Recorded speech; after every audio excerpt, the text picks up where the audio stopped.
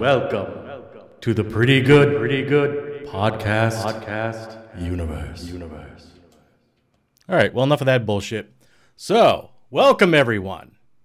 So, as you might be able to tell, there's a little bit of a change-up going on in the Pretty Good universe here, and we're going to start diversifying, like your funds in a shitty bear market.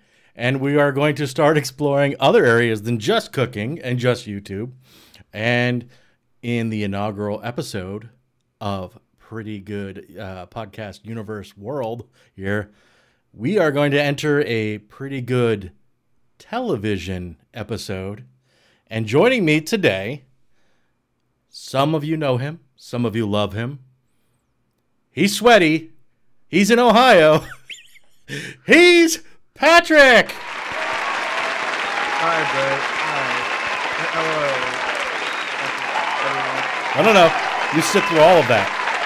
Hi, you. Hey. Good seeing you, buddy. How's your hair looking? Oh, I'm saying hi to all the fans. Oh. Hey, man. Hey. You lost weight. You look great. Hey, man. How's the family? It's very crowded in here. Oh my God, there's so many people. Just what a packed audience. Packed house. So, some of you might remember Pat from 2 or 3 Pretty Good Cooking podcast episodes. Yeah. And Pat, like myself, is also a television/film lover as well. So, when I started thinking about, hey, let's do a little bit more here. Let's give Phil a little bit of a break. Let's continue giving content to the world, and Pat was my first call, my first text. I appreciate that, man. I really do. Do people know what's going on with Philip? Yes. Yeah? Yep. They know. I would like to thank Courtney and Phil for having a baby, giving me this opportunity. No, but I mean, they dropped that on me. Yeah. Phil dropped on me that he was having a kid at like my birthday party or something like that. And I was like, holy shit, I need to be buying you a drink, my friend. And instead I bought Courtney a drink and I said, I'm not ready. Instead I bought myself a drink and I said, who is this for again? Oh yes, me. It's my birthday. Why'd you try to steal the thunder? It's my birthday. Yeah. So when I got to talking to Pat about, hey, what do we want to do? As you know, he is now running his own Dungeons and Dragons based podcast. That's right. And what better way to intersect both of our worlds than to talk about Stranger Things, Season 4, Part 1, which dives heavily into that nerd bullshit known as D&D. Well, I think a lot of the episodes talked about D&D too, but it was just kind of more like a side thing to L's like weird, freakish abilities. 11. Yeah, and now we got a cool guy who's in the cool D&D guy. Yeah. Have you seen the internet backlash, the angry TikToks in regards to him? No. Oh, I thought everyone liked him. No. It's not that. It's the like the crusty fucking awful metal incels are mad because he wears a stupid battle vest, and now they're all like, oh, like they're getting like commented like, oh, are you trying to be what's his name, Eddie or something? I think it's Eddie or fuck, I have it here somewhere. Yeah, Eddie.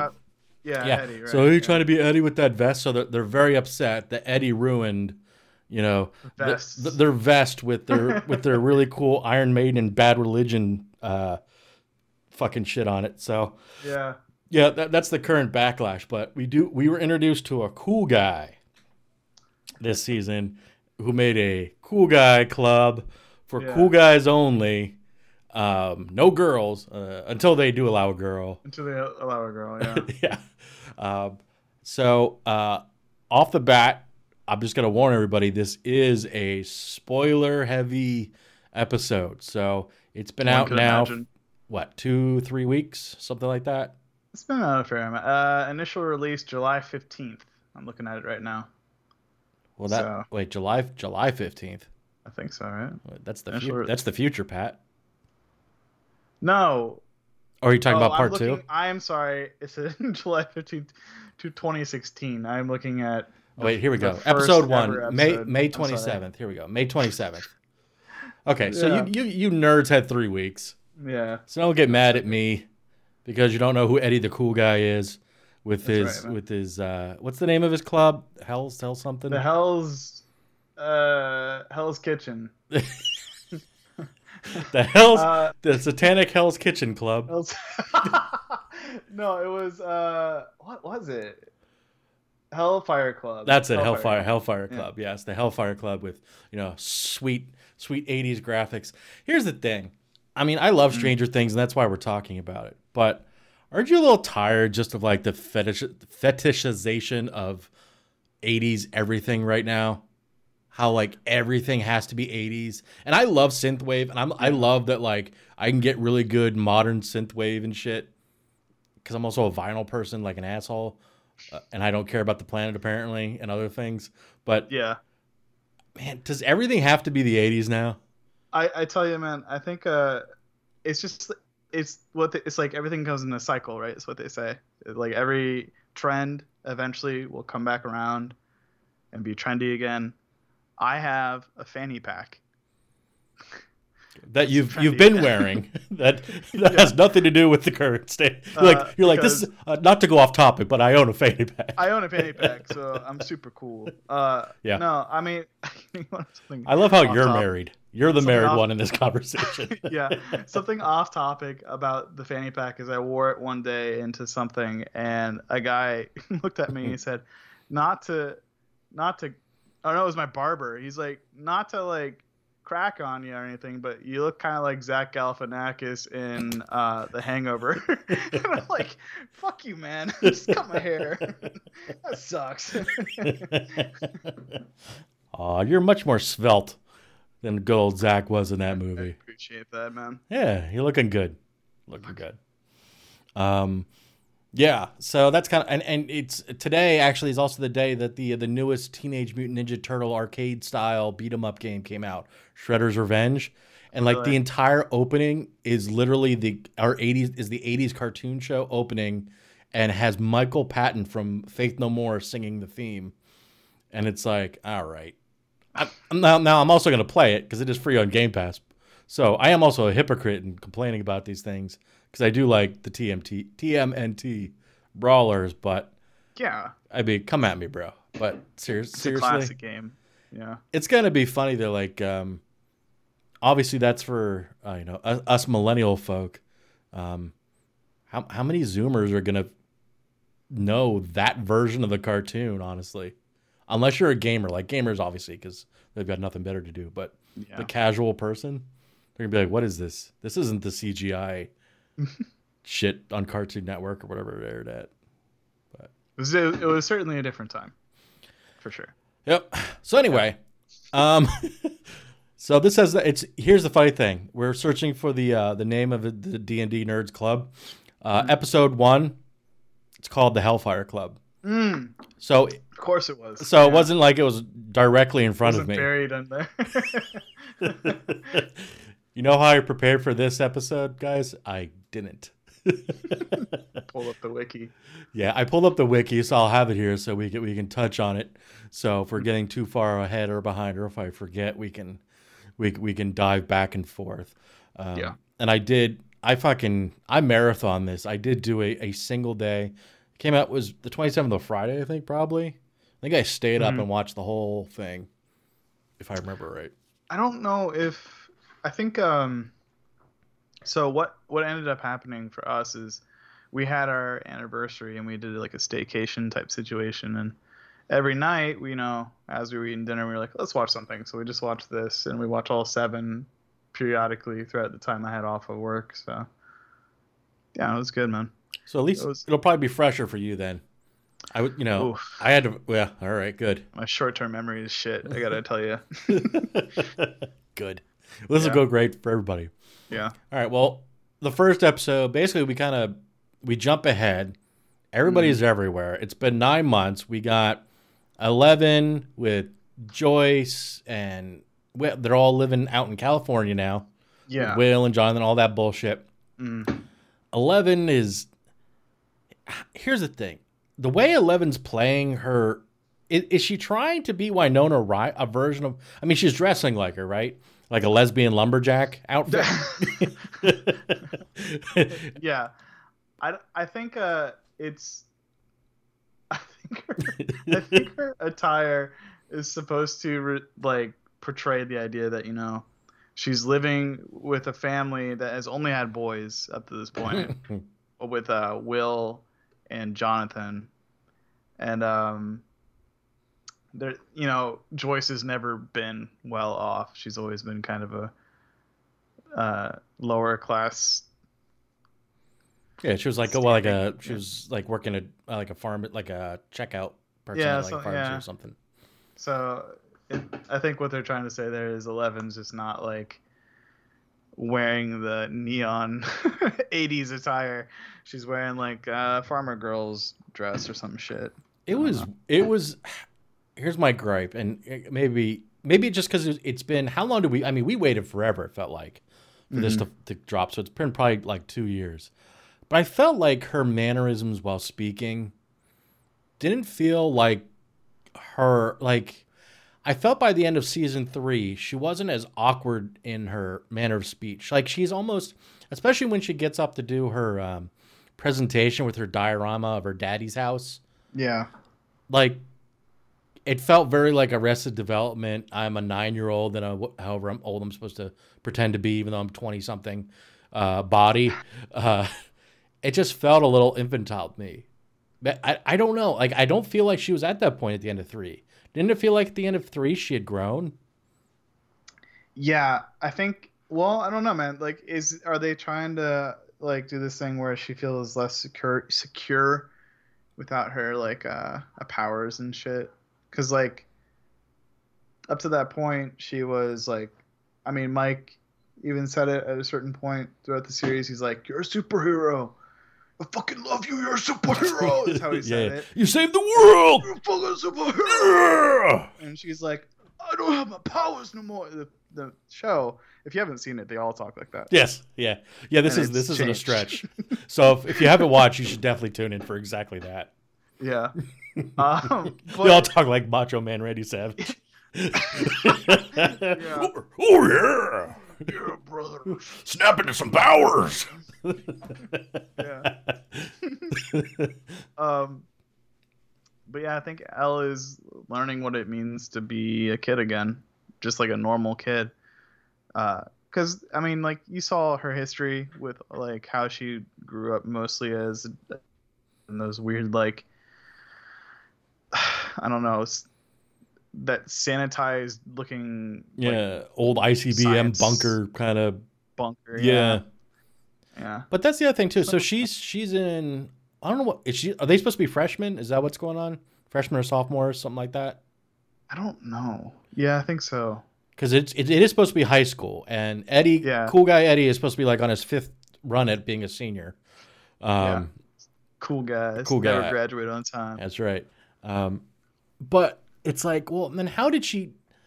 Like when you move, I mean, I understand it was the 80s and they probably didn't have electronic records, but she had no schooling under her belt, right? Oh. You know what I mean? Like, I don't know. like I'm sure she could do like basic math and reading and stuff, and that was probably part of her bunker learning. Mhm. But past that, I mean, like, see what I'm getting at? Like, how is she in there? Yeah. It's weird. I don't know. She definitely read a book when she was in the bunker, but she Yeah. yeah, you're right. She doesn't have any like records of schooling stuff or whatever. Mm. I wonder if maybe her ties with any of the like the local police officers or I don't know, FBI or whatever the fuck. Uh, there seems to be like every form of government that's like Yeah. wants a piece of this pie, essentially. And the And pie what's being the younger son that's Will, right? Will's the Mhm. younger one. Yeah. How about he looks like he's old enough to be my dad now? Jesus Christ. that bowl cut, man. That 'Cause was quite the decision. And he was I believe also the youngest of the group, right? He was because he's supposed to be younger than the rest of the whatever I they think call so, themselves. I forget what their old they used to call themselves by their old D&D like club name. I forget what they used to call themselves, but I believe he was the youngest of that whole group. The Heckfire Club. Yeah, yeah. The HE don't double mess. hockey stick club. Yeah, that's right. Yeah, no, I think I mean even just bringing up Will, I think it's funny how like he kind of took a back seat. Yeah, he's after barely in this. He's barely in this, and when he is, he doesn't say anything. No. Like, they made him like so uninteresting. I don't know. Yeah, Will's a paperweight, and then Jonathan is like a pothead for some reason. Jonathan's a pothead with his stealing the scene's friend Argyle. Yeah, Mr. Socks. Yeah. Dude, I saw a thing that said like almost every side character in the show on this season has taken over the show. Mm-hmm. Like Eddie, Argyle, Murray, the dude with Yeah, glasses. Murray was that's great with this season. Joyce, yeah. What's his face? That kid with like the goofy teeth and lisp. His girlfriend living in that strange ass house. She was pretty great. What the fuck is that, dude? Are they family? I at that point when I don't remember what episode it is. We'll have to look. When that episode came up, I wasn't sure if I was having a fever dream or if this was ever. Do you ever just like pause something to get up and move around to make sure it's not just you? Yeah. Yeah. Like, it was. I'm like, what the fuck is happening here? I need to get up real quick. Yeah. Like before my skin becomes part of this couch. I need to make sure that this fever dream is actually occurring. Yeah. Fucking A. Fucking A, dude. So yeah, that's later. But yeah, so we're checking in on Joyce's whatever. Joyce is her normal self. Will is 35 years old. Jonathan's a pothead. Yeah. Eleven's dressed like a lesbian lumberjack who's acting more infantile than she's ever acted. Yeah, and then they shave her head again. Yeah, yeah, at the end. She's upset because she has no power, basically. Because she gets bullied, and then she like does the with her hand. Yeah, and then right. Everybody just laughs at her because she's a nerd. she thinks she has superpowers. Yep. I have superpowers. And then she whacks a kid in the face with a rollerblade. And then the first one is when we get the Russian doll too with the message about Hopper, which I think would have been more of a monumental moment if now I can't remember the dude's name, the guy who plays Hopper. Oh, David Hopper, Jim Hopper. Yeah, wherever the actual actor. I don't know how to pronounce his last name. His name is David. So Harbour. David Harbour. There we go. So because at the end of 3 it was left ambiguous. Mm-hmm. But then he pretty much like on all the press stuff was like, oh, I thought it was pretty obvious that he escaped. It said American at the end. And it's like, well, that kind of ruined the reveal because like, kind of. I mean, all right. So let's say that this is your first. You decide to just start watching Stranger Things now because people don't shut up about it. So you decide to marathon all 3, and you haven't seen any of that shit. Then maybe it's like, ooh, he is alive! Oh my god! But like at this point, after it's been 2 years of press and a delay from COVID, it's like, all right, this isn't a big moment. Yeah, this is just a moment. So yeah, it wasn't that big of a. I mean, it's nice that because of that, it leads into a lot more Murray screen time. Mm-hmm. But I don't know, and I'm getting kind of. I don't know about you. I'm getting a little tired of Winona Ryder Joyce shtick. It's like, you know what I mean? Like it's almost like slapsticky the way she overreacts to everything anymore. Yeah. I don't know. I mean, it's funny. I like Winona Ryder more now acting than I did when she was like in her prime. Really? Because what was it? Girl Interrupted was her big one. Yeah. What else was she in? I'll look at this up real quick. Girl Interrupted. She was in Alien Resurrection. Beetlejuice. Yeah. Edward Scissorhands. Ugh. I fucking hate Tim Burton. Other than Beetlejuice, I hate Tim Burton. Tim Burton can suck some to all of my dick. Oh man. Really? Yeah. Why? I feel the same way I do about him and is it Wes Anderson? Which is the one that does like the Royal Tenenbaums and Rushmore? Oh, Wes Anderson, yeah. Wes Anderson. Like that. Like I get you have an aesthetic, but can we get some kind of variety? And being zany, I like fuck enough with the zany. We don't need to be zany. Yeah. And there are other actors. You got a brand. Stop doing that brand. Yeah. Like I don't know. Yeah, exactly. Like Tim Burton. Like you know, like you don't have to put Johnny Depp in everything. Like there are other actors. I know, but like, man, I love Wes Anderson too, though, man. I hate to say that. That's okay. Because you just said you don't. That's all right. My buddy Emily, who I'll be when I'm out visiting you lovely folks, who I stay with, that's her favorite director. So I think that's also maybe part of it because she's forced me to watch pretty much everything that's ever come out with him. I think we saw, if I remember, I believe her and I saw Rushmore in the theater, and I just wanted to end my existence at that point. What was it? Rushmore. Oh, I haven't seen Rushmore. That's the one I have not seen. I'm sorry. No, I loved like the Darjeeling Limited. I think is my favorite film, and he directed that. So, I mean, everybody's welcome to their opinion, even when it's wrong. Where was I getting with this? Oh, we were talking about Winona Ryder and her shtick. I do like it, but I thought she you can almost tell what scenes were filmed when, because she's a little slapsticky shticky at this point, but by the end it's a little less Keystone Cops, like when they're actually in Russia. Yeah, like it didn't feel as whoop-de-doop-de-dur. Yeah, like, you know. Do you think so? Did you ever see that like video when she like accepted an award and she did that whole like looking around business? Do you know what I'm talking about? It sounds real familiar. She was up on the stage with a group of people and she was looking around like she was hearing voices or some shit. Mm. And I always just thought that was like her trying to like play as her character or whatever. Like, oh no, I still hear Will or some stupid shit or whatever. But Keely seems to think that Winona is actually off her rocker, like as a person. And I'm like, oh, I don't know about all that, but I guess she could technically be considered a child actor, and that's normally what happens. Oh yeah, true. You got like an 80-20% chance that you're gonna be completely fucking insane. Yeah, true. I mean, if the Feld dog Corey Feldman has anything to say about it. Yeah, right. Jesus. All right, so we get that. She gets her Russian doll. Yes. Then we see Mike and Dustin. Dustin, that's the one with the lisp and the shitty teeth. So and Mike, like, he's like when you get a puppy that's gonna have long legs, but their body hasn't grown into it yet. That's like what his body type is right now. Like he's got these long, lanky limbs that just don't look right. You know, so they're part of that. And what's his face? Lucas. Yes. Lucas goes off and is now a joins. jock. Yeah, so he's.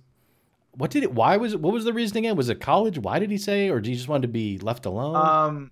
I think he was trying to break them into like the cool scene or something like that. That's what he was saying at a certain point. And so like him being on the basketball team, even if it means he's riding the pine, means he's gonna break the whole crew in or some shit. I don't know. Little did he know that Eddie Munson was the cool guy and not Eddie Munson and not popped collar white dude. Don't remember his name. I don't either. Who was that? Oh shit. What's the boyfriend of Chrissy? Chrissy's boyfriend. Yeah. He doesn't deserve a name. No, we're deciding he doesn't deserve a name. Yep. Chrissy's boy. Is it Fred? No, the Fred is the nerd, the kid with Nancy. Whatever. It's probably in a synopsis later. But yeah, that asshole. Basically, he's the captain of the basketball team. He's just the dude who a created a witch hunt against D&D players. Yeah, he basically, if you saw the newest Halloween movie, Halloween Kills, where what's his face from Breakfast Club, just like, evil dies tonight. Like that was literally like the same fucking speech, except in the Stranger Things world. It's like, all right, I've seen this already, and it didn't work then, and it doesn't work now. Granted, I don't know which one was filmed first, but this is really silly. Yeah. Man, his whole storyline to me feels like how people consume politics sometimes, you know, because it's like he gets all this like information, but it's all about perspective, right? It's all about the way that he saw things, and so like he sees his girlfriend is dead in a D&D guy's like trailer, right? And then he goes around that same guy, D&D guy, Eddie, and then one of his best friends gets mangled in the lake. And so he's like, fuck, D&D witchcraft. It's gotta be. Like, they're all connecting now. That all makes perfect sense. The news was talking about D&D being evil. He plays D&D. I saw evil. It all connects. I gotta tell the whole township. I'm gonna break in on a probably important speech that the police are having. Yeah, right. Balls, the white privilege on that boy to get in front of the police and say, this meeting is now mine. Shit. Yeah. Yeah, if Lucas were to run up, this is the 80s, man. He would have. Oh my god. Oh my god. That kid would have been done. But anyway, let's go back to the first. So we're back in the first still. We meet that douche. We see that Lucas is now on the basketball team. And he gets so it comes down to, so they're having their final battle in their D&D campaign. Mm-hmm. So he has to choose between going to the championship game, even though he rides the pine the whole fucking time, right, or hanging out with his real friends playing D&D, and he chooses basketball. Yeah. And he ends up... He's trying to get in the cool crowd. Remember, that's the whole objective there. Yeah. So, and then he drips a 3 in and wins it for everybody. And he scored 3 points the entire season, but he's the man now. It's the man. He's the man. And then during this whole time, they're trying to recruit more players for their D&D Cool Guy League. Sure. And Erica gets swung in there. Lucas's sister. The wise, cracking, mouthy sister that we remember from the mall stuff from last year. In the Russian catacombs of the mall. So I had sat down with a couple friends about this. This is a shout out reference to Brian. Shout out Brian. Well, let me get. But he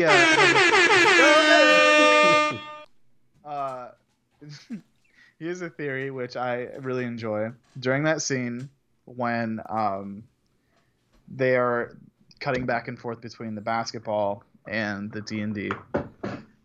They are showing on the D&D board a lot of people falling down and dying. Like Eddie was like basically killing them off left and right. And there was maybe like 2 people left, which was Dustin and Erica.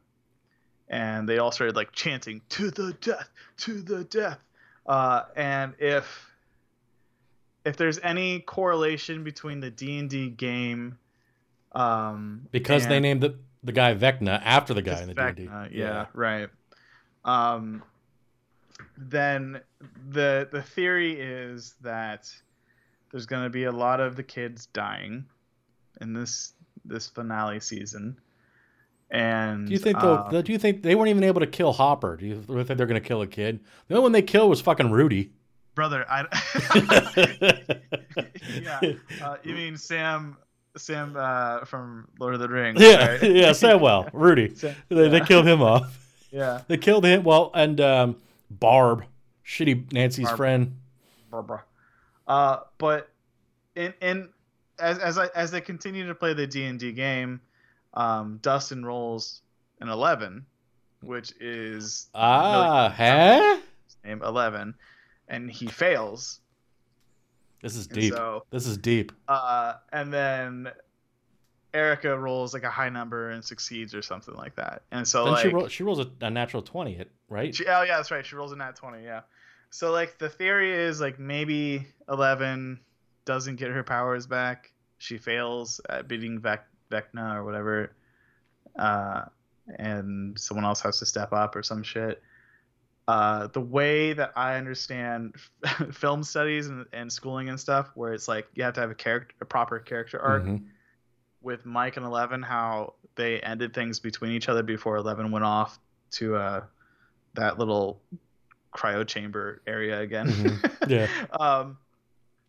They ended it with her saying that like he never says that he loves her and their relationship's on the rocks essentially. And so like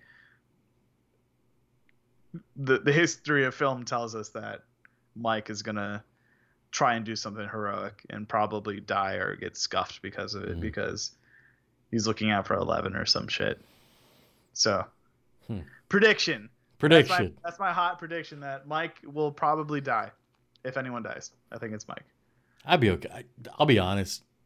I guess Mike was maybe Will was more. Well, Will was the focus of season 1, but I wouldn't really say he's the main. Mike was probably the main character. Yeah. If you had to pick somebody, I don't love Mike. I don't hate it. Like, it's like he's kind of a brat. Like when you ask somebody for water and they get you room temperature tap water, like it'll get the job done, and you don't hate it, but you're like, this could have been better. Yeah, could use some ice cubes. like that's my feelings on him. Yeah, like this could have been better. I don't know if it's the actor or the character he's portraying. He's just, I mean, I understand. Like I was obviously awkward as a teen. We all were awkward as teen boys. He kind of reminds me of this kid that my brother grew up with. That he'd play baseball with him. Mm-hmm. And every time at bat, when he would strike out, he would cry at the plate. Hilarious. What a nerd. It kind of gives me that energy. What a dork. Yeah. Oh, dude, I remember when I was a kid, you could actually strike out at T-ball. Apparently that's not allowed anymore. Yeah, what the fuck? Now they just keep letting them go at it. I mean, granted, you've never known embarrassment harder in your life than striking out in T-ball, but it still happened, man. Yeah. The end of this episode, then they win the championship game, and then Chrissy, the cheerleader who's dating the captain, because of course it's the 80s and that's how that works. She I was gonna say hooks up with Eddie. She doesn't hook up with him. She just meets up with Eddie because she wants. What does she want? Eddie's got the hookup. Eddie's got the drugs. What was the drug of choice? I can't remember what the drug of choice was now. Was it Special K or something? Was it ketamine? Yeah, it was Special K. Yeah, you're right. Because she was tripping balls before she was tripping balls, man. She was. Yeah, there was the grandfather clock. She was haunted by a grandfather clock. Yeah, there was.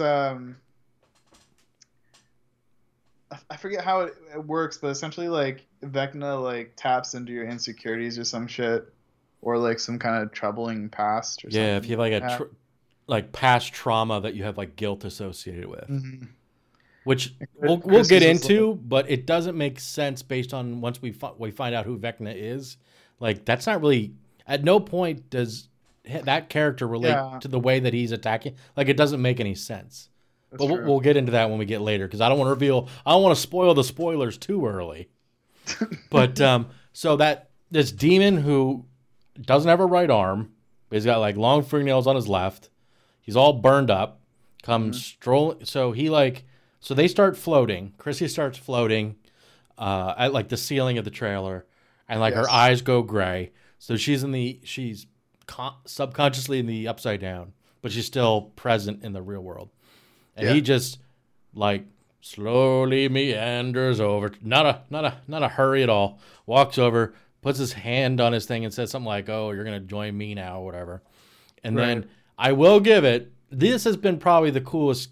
The kill animation that he has. Yeah, it's probably the coolest of the Stranger Things kill animations.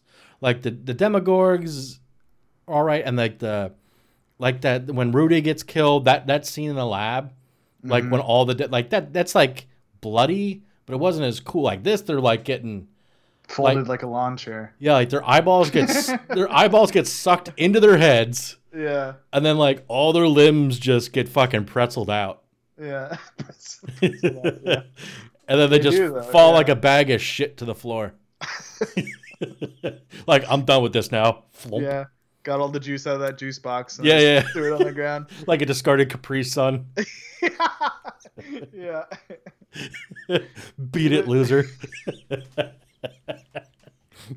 And that's how we end. So, and then after that, we forget to mention that. So Sam, who was, no, I'm not. Yeah, Sam's the girl's name, right? No, Max. That's right. It was a ambiguous name, Max. Yeah. So Max lives in the same trailer park that Eddie lives in across. So she sees Chrissy go into the camper thing. Their lights flash a little bit, all that kind of shit, and then she just sees Eddie just fucking book it, just panic and leave. So she's like, what just happened? And then, like, again, next day, oh my god, a dead birdie. Oh my god. How does Eddie's uncle, dad, whoever owns the trailer, how does he not get accused for murdering Chrissy? I don't understand. Well, I think, I don't know. Like he comes home to it. But is he an upstanding gentleman in the community, and so people trust him? Because like they don't trust Eddie one bit, but why? Because he plays D&D. That makes sense to me. That's why I don't trust you. Oh yeah, sorry, my imagination is too insane. But yeah, that was kind of a surprising thing to me because I was like, Eddie just set up his uncle or whoever he's living with, but not the case. And can we talk about how many hats are in that fucking trailer? Do you know what I'm talking about? I don't know if I noticed it that deep. If you go back and watch, no, it doesn't. But if you go back and watch it, right, you look around the trailer, the walls are just covered with fucking hats. Like it's like art decoration or something. It's just like covered the entire wall to wall with hats. That's like the NASCAR aesthetic. yeah. It's like I got that trucker hat at the Indy 500. This guy predates Von Dutch. He knows. Yeah. Yeah. Dude, I've been chasing this fruit fly this entire fucking recording, and I think he just fell in my wine. Oh, get out of there. No. There's still a chance for you to live. Get out. There's still a chance for you to live and not ruin my drink. Yeah, it's a win-win for both of us. I tried to keep a theme of the show, and I got a glass of water. This is like old lemonade that was sitting in the fridge. Oh, that sounds nice. With some tequila. So it's just a simple drink. It's I needed something to cool off with, man. It's hot out here, but yeah. I've been on a diet and I've been trying to curtail weekday drinking, but had some rough stuff to go through this week, and then I was like, we're going to record a podcast, and I need to be loose because of the other shit, but also because this is the first time going through this. And normally, honestly, the whole reason this came to mind was I have a friend of mine too that whenever we normally get together like once or twice a month, and like it's always the point when his wife just leaves the room and just does something else. Is like when one of us says, "Hey, did you ever finish The Expanse?" And he'd be like, "Yeah," and then we just talk for like 2 hours about the fucking Expanse. So because this happens after we've been drinking for like 3 hours, and it's just like, "All right, see you later, Jesse." She's like, "Whatever, you guys do your thing." So I was like, all right, I need to recapture that moment where I can just bullshit about the minutia of shit I've watched episode by episode. So that I think that's pretty much where it ends. So we have the Russian doll bit, and that's kind of where the second episode picks up, where we find out Hopper is actually a lot. We confirm that he's alive, and that he was like getting beaten, and he wasn't giving up any information. So they sent him to it does say here Kamchatka. It's like basically like a Siberian prison camp. I'm guessing it has to be Siberia because of how close it is to Alaska, based on events later, or somewhere in the Arctic Circle, just based on how fucking cold it is. Yeah. So Joyce is like, "Hey, I know a fucking crazy person I can call who knows languages. I'm gonna call Murray." Murray. And it's funny because like he was so I don't want to say careful, but like more paranoid last season too. And this time he's more like, I'm on a plane. I'm coming. We're going to figure this out. I mean, he still is. But the actor that plays Murray, dude, he just plays him. I'm convinced he just plays himself and everything. And they're just like, we need this guy in this because this is what he does. Yeah. He Murray definitely stole a lot of the scenes when it came to him with Joyce. Their whole thing, you know, like it could have been just a mission where Murray was going to save Hopper, and I would have been stoked because like it's just so funny throughout. And then man, I don't want to jump too far ahead, but could you imagine though in the end if Murray and Joyce end up together instead of Hopper? The danger has brought them closer. Yeah, the whole Hopper story, man, that is like more terrifying to me than any of the rest of the Stranger Things stuff, because like that shit is fucking real. To be assumed dead and be in a prison somewhere and nobody knows, but nobody's looking because they don't know you still exist as a human. And then to be tortured over advice you don't have. Yeah, and like you're allowed to live, but your existence is literally just to die, be slave labor, and then eventually entertainment. Yeah, right. So yeah. So in the little Russian doll is to call and talk to somebody named Enzo, but then she mentioned like what they had a date at some place called Enzo's or some shit but that's unless I was sleeping on it or I took a pee break. I don't think it's ever mentioned like he actually chose Enzo's for that, or it just so happened to be a coincidence and that made her believe, or I think it was assumed that Dimitri, who's the security or the officer that was making the contact with Murray and Joyce. Could you imagine though being a Soviet soldier and risking it all for $40,000? Does that not seem like enough? What is that in math? Hold on. Okay, let's figure out how much. You said $40,000. Yeah. What year is this supposed to be? 80s or no? Yeah, 80s. But what? Okay. Like 87, 88, something like that. Stranger Things for. I wonder if it tells me what year. Let's see if this says it. Yeah, I don't think the wiki tells me. No. Okay, so Stranger Things 4 takes place in 1986. Okay. So 1986. What was it? How much? 40,000 US. 40,000.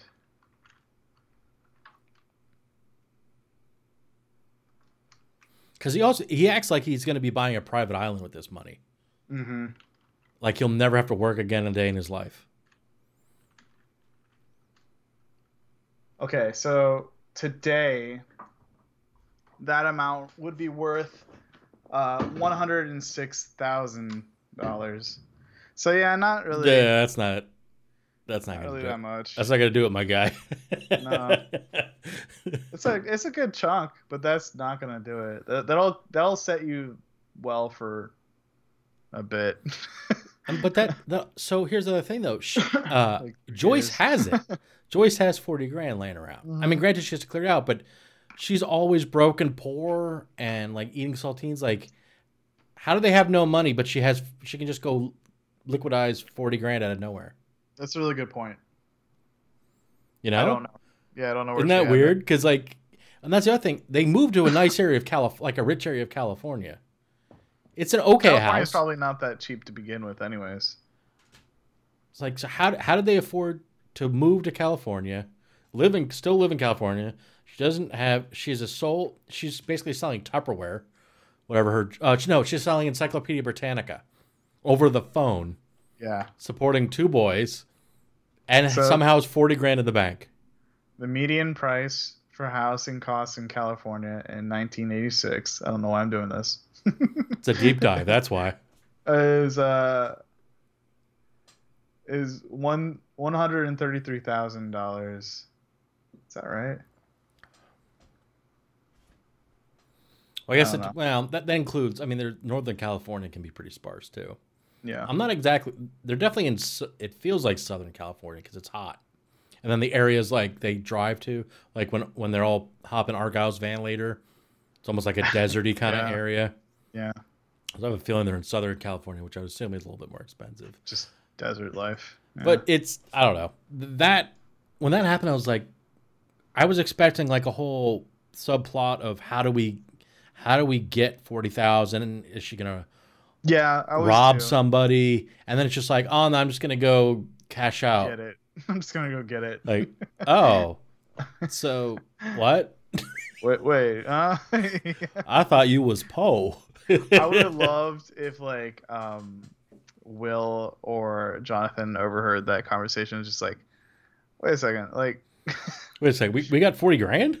Hold up, we ain't Poe. You've been wearing the same flannel for 7 years on purpose, or what? Crazy. To an extent as well, as far as like Joyce's like options, right?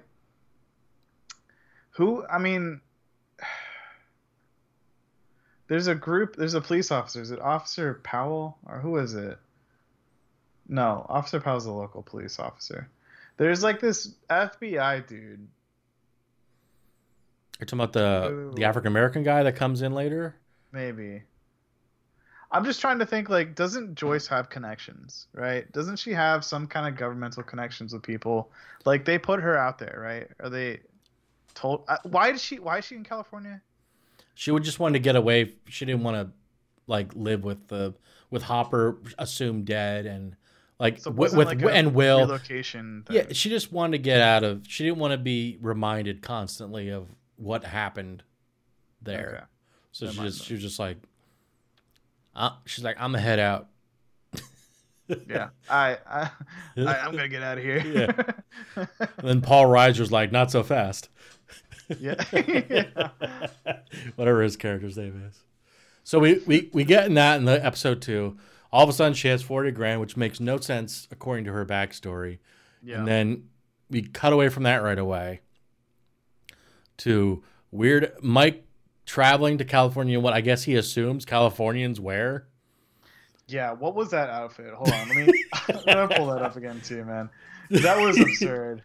He's like wearing like Ocean Pacific. Yeah, wasn't it like fake Ocean Pacific? Because Argyle checks his tag. He's like, it's fake. Yeah. Argyle's a G, man. I love Argyle. Yeah, so Argyle is Jonathan's friend who works at this like surfer stoner pizza shop and drives a rape van, basically. Yeah, a big old a fast one too. At that. Yeah. And he's a fan of the old jazz lettuce.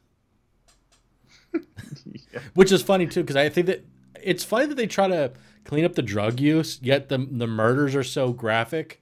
It seems like the odd thing. Like they hint at the fact that they're using drugs, that they're smoking the marijuana cigarettes, but it's always very subtly done, like off screen.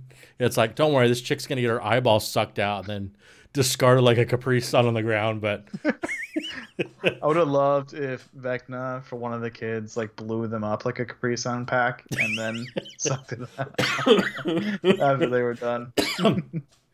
Or like when you accidentally stab all the way through with the straw, and how frustrating that is.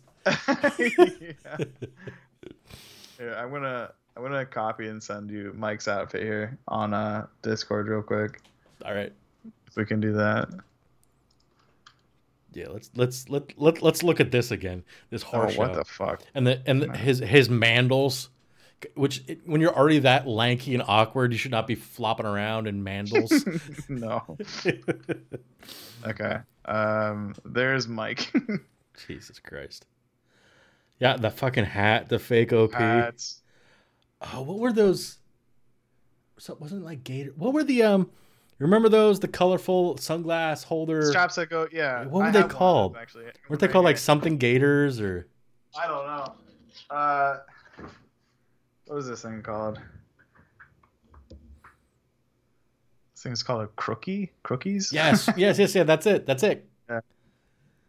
Is that the trans pride flag? No, mine's like more like like a tuna fish color. Yeah. We're fishing. For fishing. Fishing. Are you fishing in the old and tangy river? Mm-hmm. Yep. The I'm old- going in there butt naked and grabbing me up some fish. I'm gonna add that to my itinerary next month. Yeah. Gonna You going fishing? wiggle my worm and get some bait fish. Yeah, so he shows up looking like a fucking reject. Mike looks like the stoner. Mike shows Yeah, up or looking let like or the let a stoner dress him. Yeah. Yeah. I love too though, like everybody else on the plane's dressed like a normal human, but he just comes flopping off looking like wherever the fuck that is. Yeah. And Will just meets him like, yo, hi. Okay. Will's like, oh yeah, hey, my friend that used to care about me so much that in season 1 he risked everything to save my life, and now he doesn't even recognize that I live. I should have just died in season 1. That's how it feels. I've really outgrown this role physically and mentally, and they don't know what to do with me. So I'm just gonna hang in the background, and I'm gonna get sad that Mike, who has testosterone and puberty hormones running through him, wants to spend more time with his girlfriend than with me. Yeah, oddly enough. And so, like, they decide they're going. Well, they get home. They're like, "Oh, so good to see everything." Like, all right, we're gonna go roller skating. Yeah. And she's like, I love that. She's like, "Oh yeah, we come here all the time with my party." And the whole time, Will's just blowing up her spot. What fucking party? You've never been able. You've never attended here. She was like, "I had my birthday here that nobody came to." Oh my god. And so they do a little spinny doodle around, and then the mean girl, whatever, who cares what her name is, the generic mean girl, like comes over to the table when she's like, "This is my boyfriend." I forget what she said. She just basically says that they're not friends and embarrasses or whatever. Then they're back out on the rink doing shit, and they're like, some choreographed bullying happens. Yeah. And they knock over 11, and she's got no. They're like, "Oh, are you gonna throw your hand at us again, you nerd?" So she just like rips off a skate and just fucking pokes her nose in, pokes the mean girl's nose in. That shit was insane. I remember when I watched that, I was like, "Oh man, like how hard can a fucking wheel be?" Because I thought 11 was gonna hit her with like the metal brake on the front. Mm-hmm. So I'm like, "Damn, 11's gonna fucking murder a kid or something." And then Again. and then she just hit her with the wheel, and I was thinking like, that's kind of disappointing or whatever. But then me and Keely went thrift shopping the other day, and I found a pair of those skates, Mm-hmm. and I grabbed one of the wheels to feel how hard. And dude, they are hard as fuck. They are hard. They are so hard. And I was like, oh my god, like because in the van, what's his name, Jonathan and Argyle are talking like they're high and they're talking about how like, yeah, that's what they had to change the wheels to like plastic instead of like metal when it used to be metal. And I'm just like, dude, this shit's still fucking hard. This shit is so fucking hard. Yeah, it reminded me. I was actually reminiscing with my my father the other weekend too when he got out of the hospital, when we were talking about just like old times. and we were talking about rollers. Like back when Brett was little Brett, that was the. They had two sons, and there's my brother and I, and we always fought. So it was like finding things for me to do and him to do separately. Mm-hmm. I used to go with my buddy Mike DeLeo every Saturday. It was I think it was like 1:30 to 4:30 roller skating at the Route 100 roller rink. Very good. Dude, with a $10 bill that covered entry, the roller skate rental, until I actually end up getting roller skates for my birthday because I went so much. And Yeah. like normally like 2 hot dogs and a soda and a couple of plays on the old pinball. Yeah. I had a Good fucking times, time of my man. life though, man. I was like, when this episode was on, I'm like, yes, roller skating. And then Nice. in college, I remember I was staying over one of the summers because your rent you're paying for all 12 months, so I might as well use it. So I stayed over the one summer, and I was hanging out with some other people that stayed. And they're like, oh man, it's cool. We should go roller skating. They have a retro night at the So I went to Penn State, and the roller rink was called, wait for it, Penn Skate. That's not too bad. Okay, so That's not too bad. that's not too bad. So we went, Not too bad. dude. I was like, oh, dude, I was still thinner-ish back then. I was like, dude, I got this. We're gonna roller skate like crazy. I was like 10 minutes deep, and my ankles were like, we're done. I forgot like just how taxing. Dude. Well, because like inline skating was always harder, like muscle wise, because you're also balancing. Yeah. Whereas you don't really have to balance with roller skates. It's just more the athleticism of moving. But Yeah. dude, my ankles were like, nah, son, we're good. Yeah, Real I quick. went to a friend's wedding who it was like a real casual wedding. They just wanted like not like a couple of friends, and then they got married at like a park, and they Mhm. wanted to go roller skating afterward.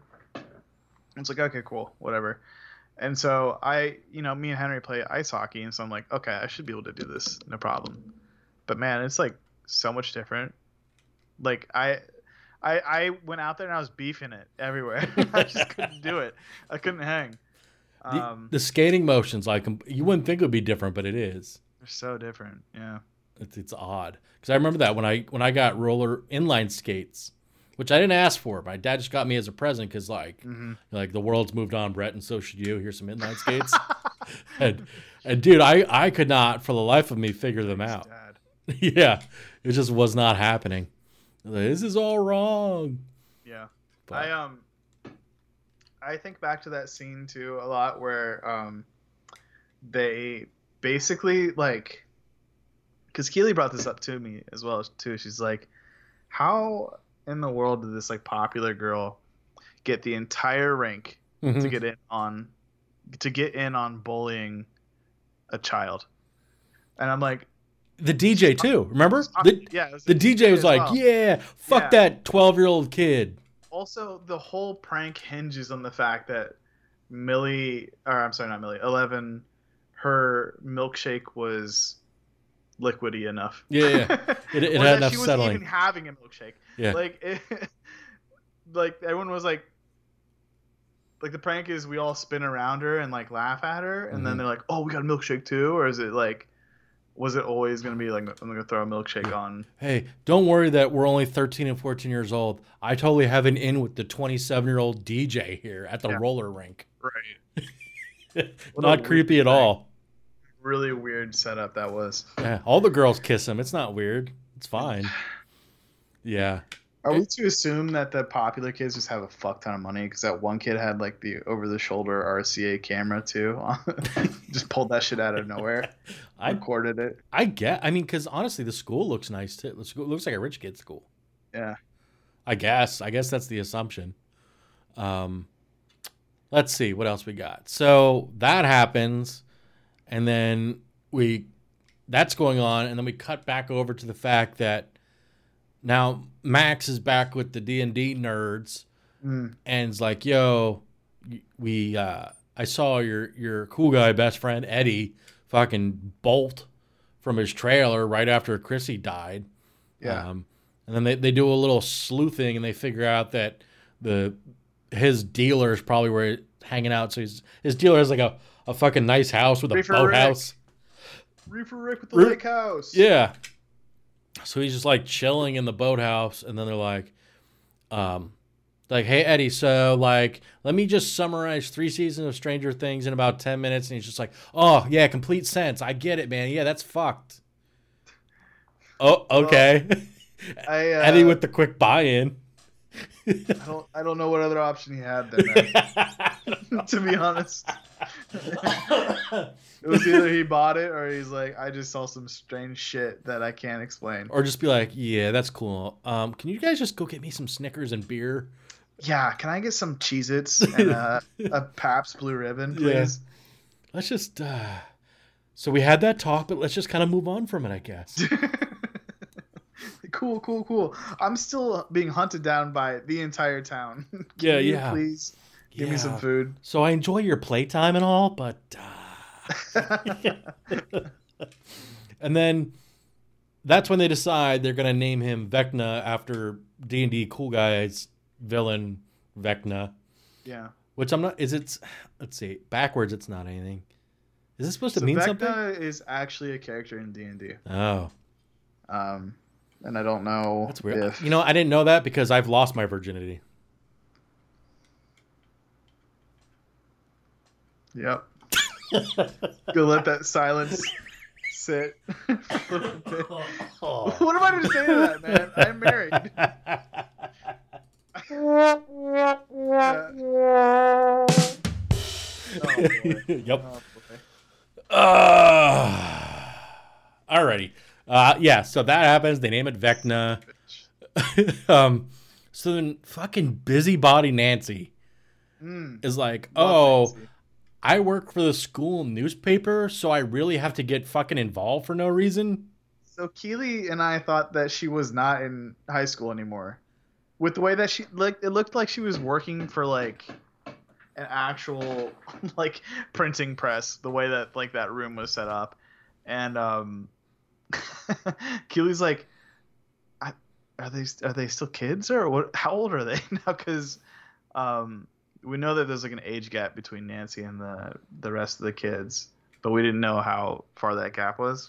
Well, the kid that's like the bane of her existence, the paper Fred, he looks like he's like 15. Yeah. The one with the glasses.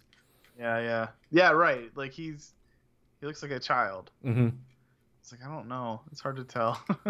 And he was all into like, I hope they lose the champion. You know, he was all invested in them losing the championship game. Yeah, and Vecna was invested in winning. Eh? And he did. Yeah, and they did, and then he got folded like a chair. Yeah, Nancy's like, hey, I'm just gonna go knock around on all the doors of this creepy trailer park because nothing bad has ever happened with knocking on the doors at a creepy trailer park. Right. And, yeah.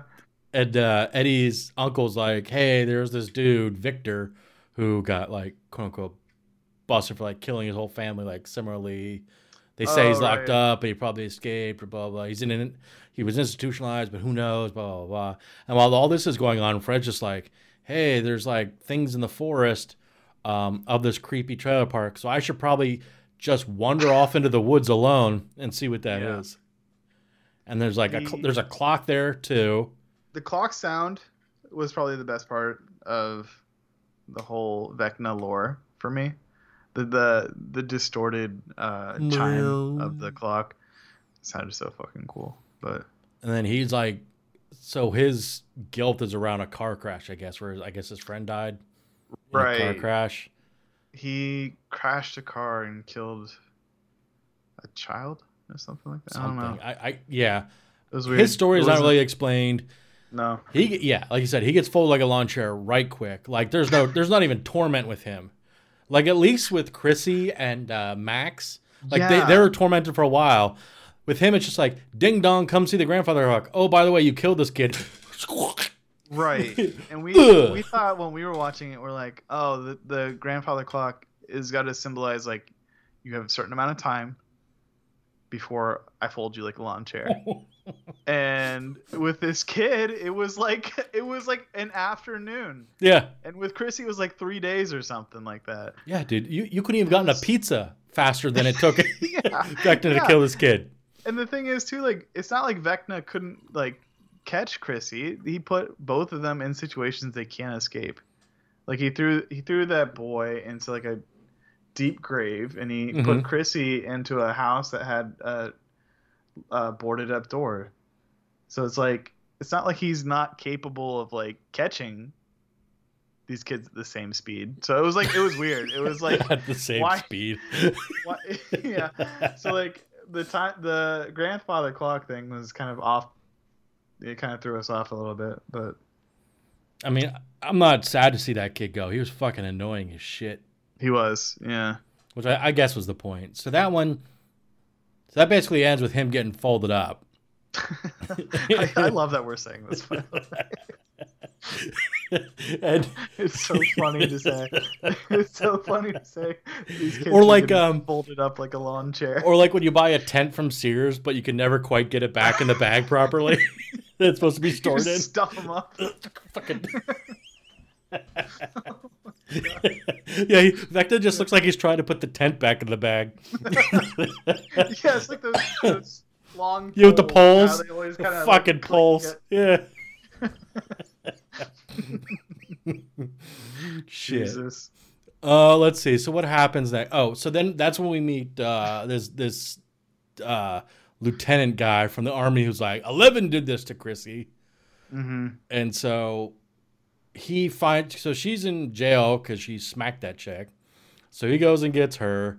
Yeah, she cracked the kid in the face. Yeah, right. And then, like, well, first he visits Owens, and Owens like, I don't know. I'm a dummy. I don't know anything about nothing. And they're like, oh, okay, cool. We're just going to go get her then, I guess. Yeah. And then he's like, psych, I'm going to get her. So then he, like, intercepts, gets her, and he's like, yo, you want to be a hero again or whatever, kid? And she's like, well, yeah, because I suck, so probably. Yeah. Like, I got no powers. Everybody hates me. My boyfriend's basically a girl. I'm gonna go with you, I guess. Yeah, I got nothing left to live for. So. Yeah. So that all happens. Then Joyce and Murray go to Alaska to go meet fucking Yuri. Crazy Russian boy Yuri. Yeah. Who's great too. Yuri's great. Yuri is great. So like there's all this going on. So they meet Yuri. Same time, Hopper bribes the other inmate with a pot of gruel to break his chains / ankle. That was a weird thing, because I'll tell you right now, man. I don't do very well with like gruesome body horror. Yeah, body harm like that. So I kind of looked away a little bit. But like, I don't understand what was he aiming for the cuff that was around his ankle, or was he just aiming for his ankle? That's the part I couldn't figure out either. I couldn't figure that out because he was just like, you hit here, here, and like shitty, because he's not a native Russian speaker. The guy's like, all right, whatever you want, and he's just like smacking him on the fucking shin bone, like. Right. Like, are we to assume that Hopper has like some broken bones or some shit? He's still getting around fine. Yeah. And there's like, the thing is too, like, if that's the case, his ankle will be swollen. Mm-hmm. Dude, I broke my foot. My foot was like the size of a grapefruit one time when I like broke it. Cause I tore the tendon in my ankle. My foot was black, huge, and it had like a softball on the side of it. Yeah, exactly. So like, I don't understand what he was doing there. Like, I thought originally maybe he might be trying to like break the cuff or alter the state of the cuffs in some way or another, but like it looked like he was just like breaking his ankle so that he could slither it out of the cuff or some shit. I don't know, man. That's like some weird shit. Yeah, and like this whole time Steve and Robin are all like, we haven't even mentioned them. Like, it's funny, the synopsis doesn't either, like, because their plot really like meaningless. Like, they're working at a video store, like, he's just fucking everybody apparently, and you can't get no tail, man. Yeah, and she's not out as being a lesbian, so she has a crush on somebody else in the band, but Steve's older than her, so Steve's out of school now and he's just working, trying to meet the right gal. But he's still at the basketball game. Yeah, but he goes to, remember, he's like their adopted father of all these kids. He just hangs out with children. Not creepy at all. It's the 80s. Sure, yeah. But she's still in school, and she has a crush on the band girl. Right. So there's just like this plot that is meaningless about he's going around dicking the town and she's crushing on a bando. And we're like, all right. So it's just like, all right, hey, reminder, he's handsome and she's in the closet. Okay, we got it. Cool. Got it. I remember that from the third. We're good now. They're funny, charming. Yeah. Cool. Whatever. Yeah. Ethan Hawke and Uma Thurman's daughter is very pretty. We get it. Thank you. Next. Yeah. Next storyline. So that's all going on. So we got that, and then I bring it up because like next in like the synopsis is when they all get together like, hey, by the way, the upsy downsy, it's not the big smoke monster guy, it can't be, he's gone, but they meet up with Steve and Rob, and so Nancy and I'm like, cool, we're gonna go to the library and look at microfiche at this Victor Creel guy. Yeah. Was that? I feel like we might be skipping some stuff with them. This is the research part. This is before they go put on pretty clothes, and then Robin's like, I'm a lesbian, I don't know how to wear bras. Remember? Oh yes. Yeah. No, that's later. Like this episode 3 is just weird because there's like a conglomeration of like all this random shit happening in small doses. Yeah. So that's going. The basketball teams, like, they all wake up in like a closed garage or some bullshit. That house. What the fuck is that? They're in high school. They're like it's like a crack shack, but they like live in it or they party in it, and like the cops know they party in it, and they're like, hey, we know where to find the basketball team because they party in a crack house that's a closed business. Yeah, all those like athletes that are supposed to be in top physical performance, and like they don't. They're like basically the only entertainment for a small town. Yeah, they're hanging out in like a weird crack house, drinking and partying, and what it was so bizarre, man. It was really bizarre. Yeah, and so it looks like they stay there. Looks like they live in that place. Yeah, and Lucas is like had his first beer. He's like, oh, my brains. I had my first beer. But he's like, no, I'm gonna help you guys find Eddie. He totally did it. And then he's just like, nah. And then he's like, nah, psych. Like he keeps like being like, nah, psych. But they keep welcoming him back like 3 fucking times during the season. Yeah. He's like, no, we're good. Like, because he also breaks into what's his face's house to go like the bedroom. At some point, he's like, oh, I know where they are. And he leads him to like the wrong boathouse. Yeah. Well, is it the wrong boathouse? It was Dustin's house. That's right. Wasn't it Dustin's house? It was Dustin's house. Yeah. Yeah, you're right. He like gets on the CV radio or whatever. It's like, Dustin. I don't know. Yes. What? You don't sound very clear, Dustin. I don't have teeth. Yeah. And then Max is like, cool, I'm going to go distract this counselor lady and get her keys because Chrissy is sad and I'm sad. So we both had to go see this lady. So let's go in her office and see if Chrissy was sad like I'm sad to see if I'm going to die. Yeah. And then it's like, oh shit, I'm going to die. Oh shit, there's a clock. It was Miss Kelly. It was the therapist or something like that, or the school therapist or some shit. I saw a theory about her saying that anyone that goes to see her dies, and like that's kind of the conclusion that the show makes as well. But like there was an image that I had found, I don't know how true it is, or maybe someone's getting crafty with Photoshop, but like she had like a necklace that like something to do with the grandfather clock, like maybe the key that looked similar to it or something like that. I don't know. To suggest that she has more to do with the whole thing than, I don't know. It was just something I saw. It was weird. It's probably granted. Part of my problem is I don't pay attention to a lot of small details when I marathon. Mm-hmm. So no, I don't either. And this was just something that I like, because I told you I was going to look up theories and stuff, and I looked up a couple.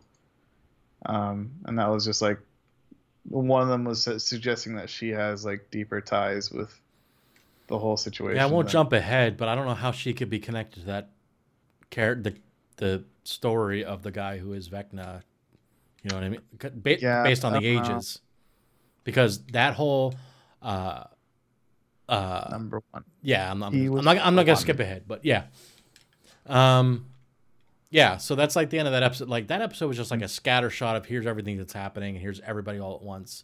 It was like because that was episode 3 and we finally have basically like everybody's doing everything all at once instead of being Is like that where Max like figured out that she'd be next, basically? yeah, right at the end. Yeah. Right at the end, she saw the clock in like the hallway. Mm. She's like, "Oh no, I have headaches and I'm sad and there's a clock here, Right. so I'm gonna die." And then it's like, all right, so she's gonna die, and I love it. And like in the next fashion, like the next one just opens up with like Joyce and Murray going to Yuri's house, and we're gonna have some laughs. Right. let's go hang out with Yuri. And Yuri's is Yakov Smirnoff, 80s version of a Russian, 2-timing him, gives him some spicy tea that knocks him out, or coffee or whatever it was supposed to be. Yeah. And to yeah, it was coffee. Yeah. To double time him into he's gonna turn him over to the Russians for like double the whatever his cut. Yeah, he got paid for them. He got paid for Hopper. He got paid for the officer, Dimitri or whatever his name was. Well, think about this again. We're going back to that 40 grand, right? So that 40 grand was inclusive of Yuri's price to fly them and facilitate this whole thing too.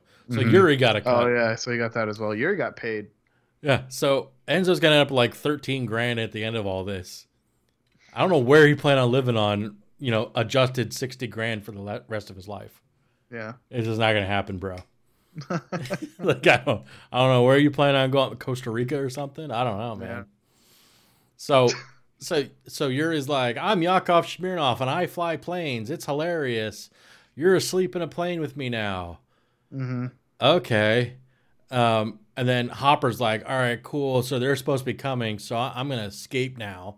So he slides his shackles off his broken yet not swollen bare foot. Barefoot, yeah. And he's like, all right. And he just like runs away. And he meets up with the asshole in the cat, like that little supply cabin. The guy who's suspicious of the interaction between Enzo and Hopper the whole time. There's another guard that's like, oh, they seem like boyfriends. I'm going to keep an eye on them. So I want to be boyfriend. That's right. So he's like, oh, he's in the tool shed alone. Maybe I can be his boyfriend in the tool shed. Yeah. So he confronts him, and then Hopper's like, nope, I'm going to end your life. And then, so like all that shit happens, and he runs away to, I guess, the church, which is like Yuri's staging area. He catches a... Does he run or does he catch a snowmobile? I can't remember. Yeah. No, he runs for a while, right? Yeah, and then he gets on something, or he's definitely running way too long barefoot in the Arctic to be free from all frostbite. Yeah, just like, nah, I'm here now. We're good. It's like the blood will insulate my feet. I'm like, I don't think that's like, how that church is not heated either. Probably. Yeah, I'm not 100% sure how that works, but I don't think that's it, bro. No. And then so they all break in. They're like, hey, we were tipped off. So back you go. Back to the grind, yeah. And now you have a new prison mate. So you guys have been plotting to escape together, so you guys should probably share the cell. Yes, you should always keep people that have previously planned an escape together. Yes. With combined knowledge and information. Yes, and not guard them closely either. Just like in a regular open cell, walk away. Probably fine. They're probably not going to think of anything else. Don't check in on them. You've probably already broken their will. They're probably good. Everything's fine. Yeah. And then while all that bullshit's going on, so what's his face? Reiser leaves like agents with the boys back at 11, Jonathan, Will, and Mike. Mm-hmm. Not 11, because 11's with them going back to the bunker. To like watch them, and he's like, hey, let's get the hell out of here. These agents are cramping my style. I'm going to order a marijuana pizza from my boy, Argyle. Yeah. So, like, Argyle's like, yeah, then a bunch of funny things happen, and they order the pizza. And then, so, like, the agents, I guess, are they army men? Like, I'm trying to, like, who, are they working for that colonel guy? I think there's security for the doctor or something like that. Well, the two guys there, those two agents work for Paul Reiser and that group trying to help 11. And then it's like the army breaks in because the colonel's like, "Where's 11? I want 11." Boo doo ba doo ba doo. So they come in to just like lay waste to everybody, like for no reason. Let's kill everyone. All right. And then, so the one agent dies instantly, and there's like a fat white one that like lives. Surprisingly, and is able to help. It gets thrown in the back of the marijuana mobile, back in the back of the Scooby bus there. Scooby Doo machine. Yeah. And what shit? Now it's been too long. He has like a note or a number or something. He had a number, like a phone number, in a pen. That's it. Yeah. He's like, why would he give me a pen to write it down, but then not actually tell me what to write down? Yeah. So he like passes that off to him, and it's like, all right. Even then, though, it's like a stretch because it's like the phone number they received was like, it was like a computer. Yeah, it was a modem. It was a modem. So you're telling a bunch of kids to call a modem and figure out where 11 is. It's like, what? Hey, sad, obviously stoned guy, and you're obviously a stoned friend, and this kid wearing fake Ocean Pacific, and this kid looks like he's 35. Here, have a pen. You got this. You guys got this. You got it. We know you have a friend named Dustin with a dorky girlfriend, I guess, that can figure this out. Susie, was that her name? Yeah, whatever. And then crazy. So that's happening while Nancy and Robin are like, oh, let's wear nice clothes, I guess, puffy blouses, and pretend like we're from the journal or something like that. Or no, college. Yeah, like we're from like Notre Dame, and we're in the psych program, and we have Dr. whatever. He's our professor. Can we go interview this guy? Mm-hmm. Or they were going to intern or whatever it was. And he's like, oh, no, we're not going to let you. And then he's like, oh, and then Rob's like, pretty please. Works for Feminine Wiles. He's like, okay. You're my hero. Can I please do your job? Yeah. So okay. So then he like leads them down the basement, and like they convince him to like let them be alone. He's like, that's fine. I have a phone call to make, ominously, while you guys have plenty of time to catch up with this guy. So they meet the Creole dude who was only partially Capri Sunned, and is only well, he self Capri Sunned. He didn't he cut out his own eyes, or he did that to his own eyes. Do you know that actor was the same dude who did Freddy Krueger? Yes, David England. Yes, and so someone told me that finally someone is terrorizing him in his dreams. Like, yeah. Wait, hold on. Thank you. Hey, this guy, huh? For the rest of the podcast. This fucking guy. So he is like, here's what it's like. So this was back in like 1950. I used to be in I guess World War II. And I was like a badass killing machine. Then I got a family, and we moved into this creepy house. And well, that's right. We don't know anything about his kids at this point. We just assume they're kids.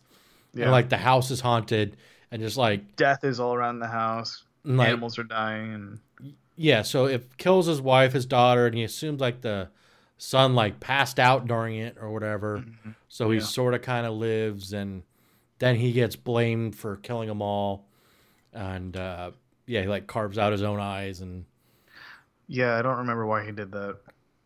Yeah, I don't remember why either. So they're interviewing that dude, and then Max is writing letters to everybody because she's gonna die soon, and then wasn't even before Billy was possessed by the bad thing. He was always a piece of shit. Why does she idolize him? He wasn't even technically family. No, and he wasn't even nice to her. Like, he wasn't nice to her at all. But like, I don't know, man. It's I think at that age when you're looking for some, like, I don't know, stability or whatever, I think you hope maybe that a kid somewhat your age is like able to, I don't know, be with you throughout, like, camaraderie and that, I guess. But like, again, you're right. Like, he was a shithead. He was banging local mothers. and Yeah. All that He dude was died. interested was like jamming to tunes and banging pool moms. That's right. Max, like, I love you so much, Billy. Billy. I love you so much that we have to go. I'm probably gonna die, so we need to go to your grave, like, and I can hang out with you. And then Vecna's like, cool, Cool. This is where I'm gonna get you. yeah, because you're sad now, so I'm just gonna come and fold you up now. You're And- literally making this so easy for yeah, me. like I'm gonna come give you the origami treatment while you're over here in the graveyard. So she starts floating. Like they all wait in the car, like, oh no, she's floating. We have to go do something. And here's the other part I didn't understand. So like, did they learn from the Creole guy that like music somehow had magical powers? So Nancy and Robin learned that because his story ended basically, and he was singing a song. And they had also learned, I forget, it was like through an article maybe, or maybe it was talking to the guy who owned the prison or whatever, or not prison, I don't know, the rehab facility or whatever. They had learned somehow, other than speaking to him, about like music being... Because they were trying to, basically what they were trying to find a way is like, how is he able to live? Mm-hmm. And everybody else has to keep, like, he was the only one to like face the dude, but he's still okay. Yeah, they were able to piece together that it was music. It was like a music thing that ties memory, which is true. Yeah, it's a real but thing. It was so thinly like that. If we're chalking up things that bothered me, that was another one that bothered me. It's like, hey, we're gonna play "Running Up That Hill" on her Sony, and everything's gonna be all right. While shitty CGI pieces of a house fall around her. Dude, Kate Bush had a second coming with that song, man. You're like, that could save all of us. That could save America right now. Yeah. But I mean, like, just a sidebar. Kate Bush said that she got more attention from her song now than she did when she first dropped it, which is like, good for you. Good for you. It's like where you go, well deserved, and then you do a question shrug. Yeah, it's like, all right, cool. Yeah, all right, are you still doing stuff, or are you just trying to? I don't know. So she could just like sprint and go through like the upside down vagina and be birthed back into the real world. So Max, she was with Billy in the upside down, and Billy's trying to like push blame on Max, and Max was really feeling it, and then she like fell down and ran away or something, and because of that she was able to fall upon Vecna's house or some shit. Well, when did we learn about? I mean, we learned that's the house. Like they piece it to. Somebody's drawing it. Who was drawing it? It was Max, because she went to the house and she saw all the floating pieces, and then they were able to put together and realize it was the house because of the stained glass. Right. She was able to literally recount every single shape she had saw. I know that's what happens to me too. Like I couldn't, if you asked me to freehand my my living room right now, I'd probably get it wrong. Yeah. I live here. I don't know. Well, there's like a couch over here. TV's in this general area. Yeah. Like not even a house, just like debris floating around. Yeah. All right, whatever. And the exact angles that they're floating too. Yeah, and then they just like fit together like a puzzle piece. Get the fuck out of here. It's so stupid. But that scene was pretty sick. I think that's probably the scene that I remember the most, is when Max was running through the upside down trying to get to the real world, and like in the real world she's like floating listening to Kate Bush's Running Up That Hill. Like that's a fucking dope scene. I actually, at that point, I actually thought they might let her die because she's been such a bitch this whole season. What do you, she's no. She's not in it, but she's not one of the original nerds. She's not offering much. She was introduced only last season. I would argue that she's done more in this season than she's been moody. has. Yeah, you're right. She probably became a woman during it, and that's why she's such a bitch. Hey, I like Max's character. Jonathan, though, can jump off a cliff. Yeah, like what the fuck? Like I still like. Why is he a pothead now? Just because it works for the plot? Like he's like because he was like the smart, like he was the smart, broody, whatever guy, and now he's like the pothead, and he's I don't know where we are in the, but basically Nancy applied to whatever special college to go for journalism, and he was supposed to apply to, but he didn't. He applied to like community college instead. Yeah. He's like, that's her dream or whatever, and I'm not good enough for her. I'm going to smoke pot with Dr. Socks and his pizza delivery scam. Whatever. Yeah, both Jonathan and Will suck this season so far. They suck. They are like I was never big on Jonathan to begin with. Like he was always just so like, woe is me. Like he was a little redeeming because he was like the father that they didn't have in a way. Yeah. So like when Will was gone, he really stepped up. But then after all that was resolved, he's just been kind of like a mopey bitch. And it's like, dude, wasn't seriously? Steve supposed to be the asshole? Like, wasn't he originally he's the one who's only been. He's like the only redemption story in this whole fucking thing. Is Steve.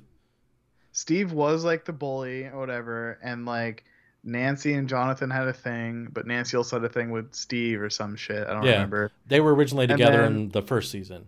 Right. Like the whole Jonathan Nancy thing was the same as like. Oh shoot, I'm forgetting names. Eddie and Chrissy. It was like the same dynamic almost. But then like Steve becomes like a really endearing character that everyone fucking loves. Mm-hmm. And so now he's not a bully. So now there's not that like weird dynamic anymore. And if anything, Nancy's friends with Steve again. And so it's like this weird fucking like, what's the point of Jonathan anymore? Like. Other than to introduce us to Argyle for a little bit of relief. Yeah, maybe he'll get together with Argyle. It's funny. I feel like we're complaining too much. It has like a 92% on Rotten Tomatoes. It was good. These are literally just picky things that like I'm bitching about. Yeah. I thought the story this season's pretty good in general. The effects are good. Effects are great. There's Max is running through the underground. The falling structure was a little rough. Yeah, that was a little Xbox 360. Yeah, it was. it also felt like that standalone scene where Vecna is watching Max run away. It was like, come on, man. But we know he doesn't hustle. You can pick these people up with your mind. Like, no. But he's a stroller. As you notice, every time he's just strolled up to people and then just slowly lifted his hand and went ooga booga, ooga booga. Yeah. Yeah. I don't know. So we save her. She's good. They hug. I guess that means she's fine now, which isn't really explained either. Like, he didn't get her, so she gets the you live now pass. The out of jail free pass. Like, yeah, because they're never concerned again about her dying like tomorrow. Like, oh no, she won, so so we're good now. He'll never come back. He's just like, I think they did check on her sleeping, so she got really bad sleep. But like, you're right. Like, they don't address like why can't Vecna just come back round 2, bro? Come back. Like the sun will come out tomorrow. Vecna's I can fold you up tomorrow. Bet your bottom dollar that tomorrow you'll be a chair in a bag. Do you think the town has made like special coffins for the kids that got folded up? Because they're not fitting in the regular ones. Imagine the shape; they're all. It's like a star shape. All derped up. How do we bury this thing? Oh man, she didn't want to be cremated. Fuck. Now our options are really limited. Dude. Oh my god, get the watermelon box. So Max gets a get out of jail free card. Mm-hmm. Episode ends. Then we end up hanging out with Owens and Eleven down in the bunk. Like they're in the middle of nowhere. There's just a door. They go all the way down. They're in an old nuclear missile bunker that they made this big isolation tank to like relive. And that's when I I always want to say it's Crispin Glover, but that's not who. What's the Michael? Isn't it Modine? Michael Modine? Matthew Modine. Yeah. Whatever. What the hell's his name in that? It's Doctor. Doctor. What is his fucking name? Wait. Papa. Dr. Papa. Martin Brenner. There it is. Martin Brenner. Yeah. Papa. Yeah. So Papa. Papa comes rolling, and she's like, "Oh." Papa comes rolling. Yeah. She's like, "Oh, hell's to the nah." Yeah. Like, well, they put her in. She was in the machine. Right. She was in the machine once before she realized, because she got a little bit of power back. So she goes for a swim for a little bit. She pops out. He comes strolling down the hair with a beautifully coiffed hair. Looking fabulous. Yeah. And she's like, And she like runs to the elevator. And the soldier boy's like, haha, loser.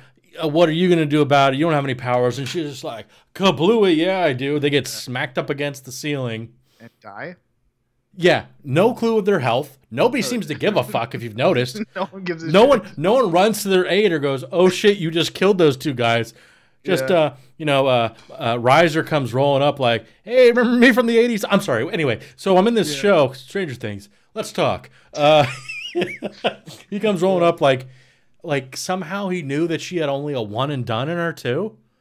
You know what I mean? Like, because she did that, which would normally I'd be like, oh fuck, she's got all her powers back. But he's just like, nah, she's probably cool. I'll just walk up and rationalize with her.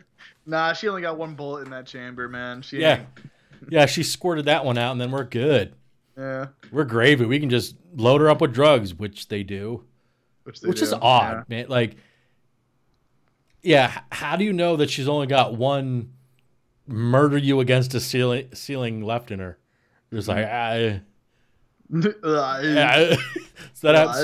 so she's got a shaved head. She's hanging out in a tank. Modine's like, hey, I'm daddy. I'm Papa.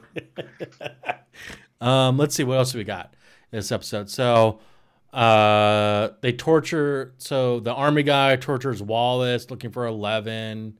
Mm-hmm. This is the episode where the agent guy dies, gives him the pen that actually has a number in it. So this is when we get to go see Susie out in Salt Lake, living in a house of what the fuck is, like, I thought it was like a house for like abandoned children or something. But no, there's a father who apparently birthed all these children of varying degrees of autism. Just locked away on his computer. Yeah, he just lives on his computer up in his office, and it's daddy's work time. They got one kid who likes to play, an Indian or cowboy or something, and he just shuts off the power all day long. That's his gag. Yeah. He throws the breakers. We got a boy and a girl who think that they're making films. Murder films. Mm-hmm. She's up in her room, and she's like super religious. Like she's repenting because she helped Dustin previously because Jesus was going to be mad at her for lying. It's something like that, or she's like really sheltered in one way or another. Well, I have a feel because the fathers. I have a feeling like they're supposed to be Mormon, but they don't want to offend anybody, so they don't bring it up. Based on like how far There's no mother. Yeah, and like how they're in Salt Lake City. That's where they go. Yeah, they go to Salt Lake City. And he has a ton of children, and they're all weird. Yeah. And it's like, hey, we're not going to say they're Mormon, but... There's also 2 kids in the kitchen making food, too. Yeah. It's so like cooking randomly for no fucking reason. Those 5, the older daughter who Argyle falls in love with. Yes. So that's 6. And then she's the one trying to hold it all together. Like, I mean, she's normal-ish, but she's the one cooking, right? Isn't she the one that's cooking? The oldest? I don't remember what she was doing. She's like, I'm the mom, but I'm not the mom because I'm still one of the daughters, but I'm the oldest and fucking 7. That's 7 kids, man. The one running around like a Native American, shutting off the power. Yeah. Which makes I don't know, man. That's guys. If you get to if you're on episode 6, got to episode 5, and you didn't think you were in a fucking fever dream.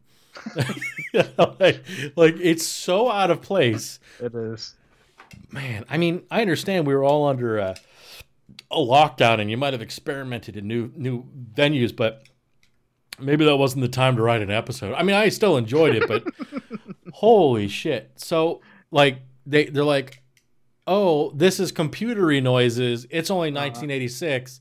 The only person that knows computer noises is Dustin No Teeth and his girlfriend that he's never met. Let's go visit the girlfriend he never met that we somehow know exactly where she lives. Yeah, that one was weird too.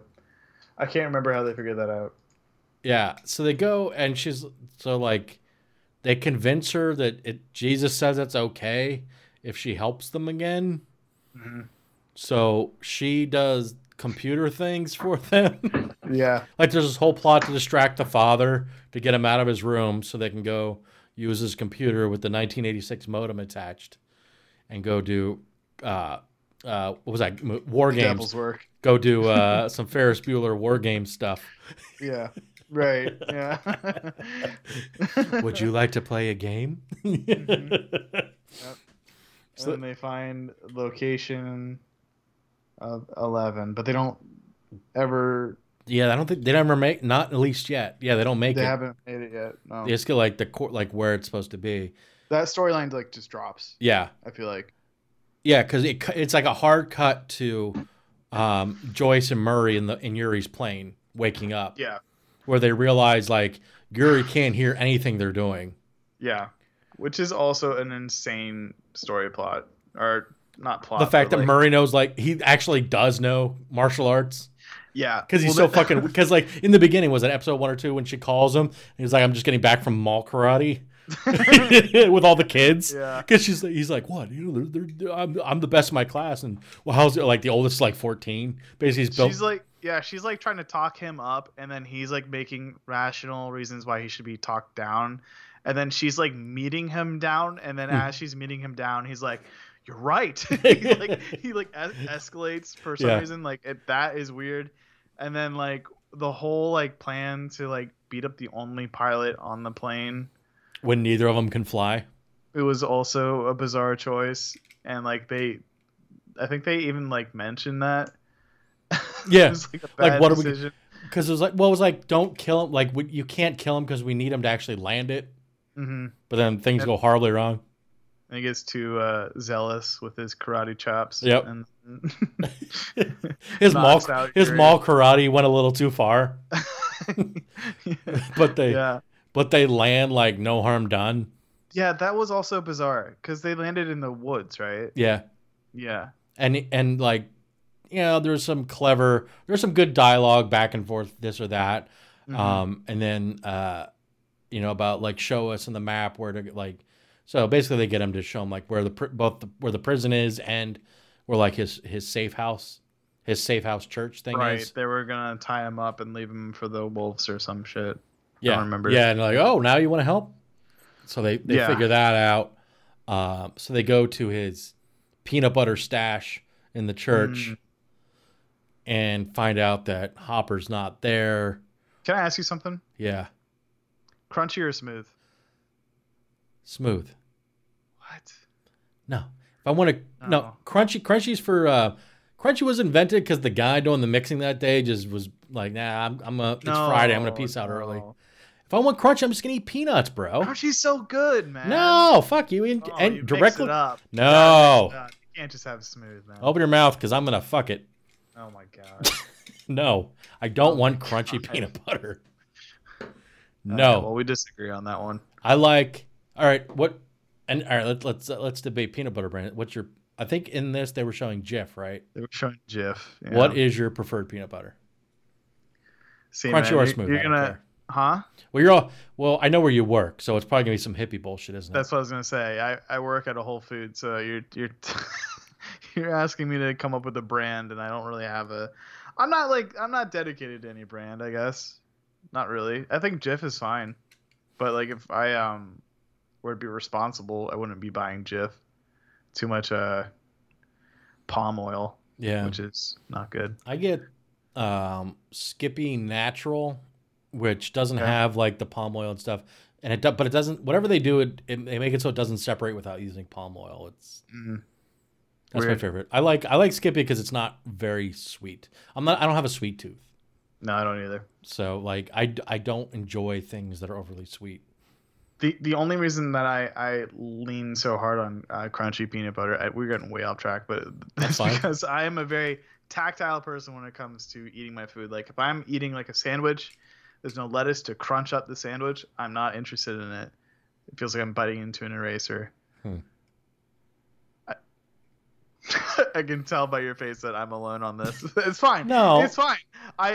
Textural contrast is important.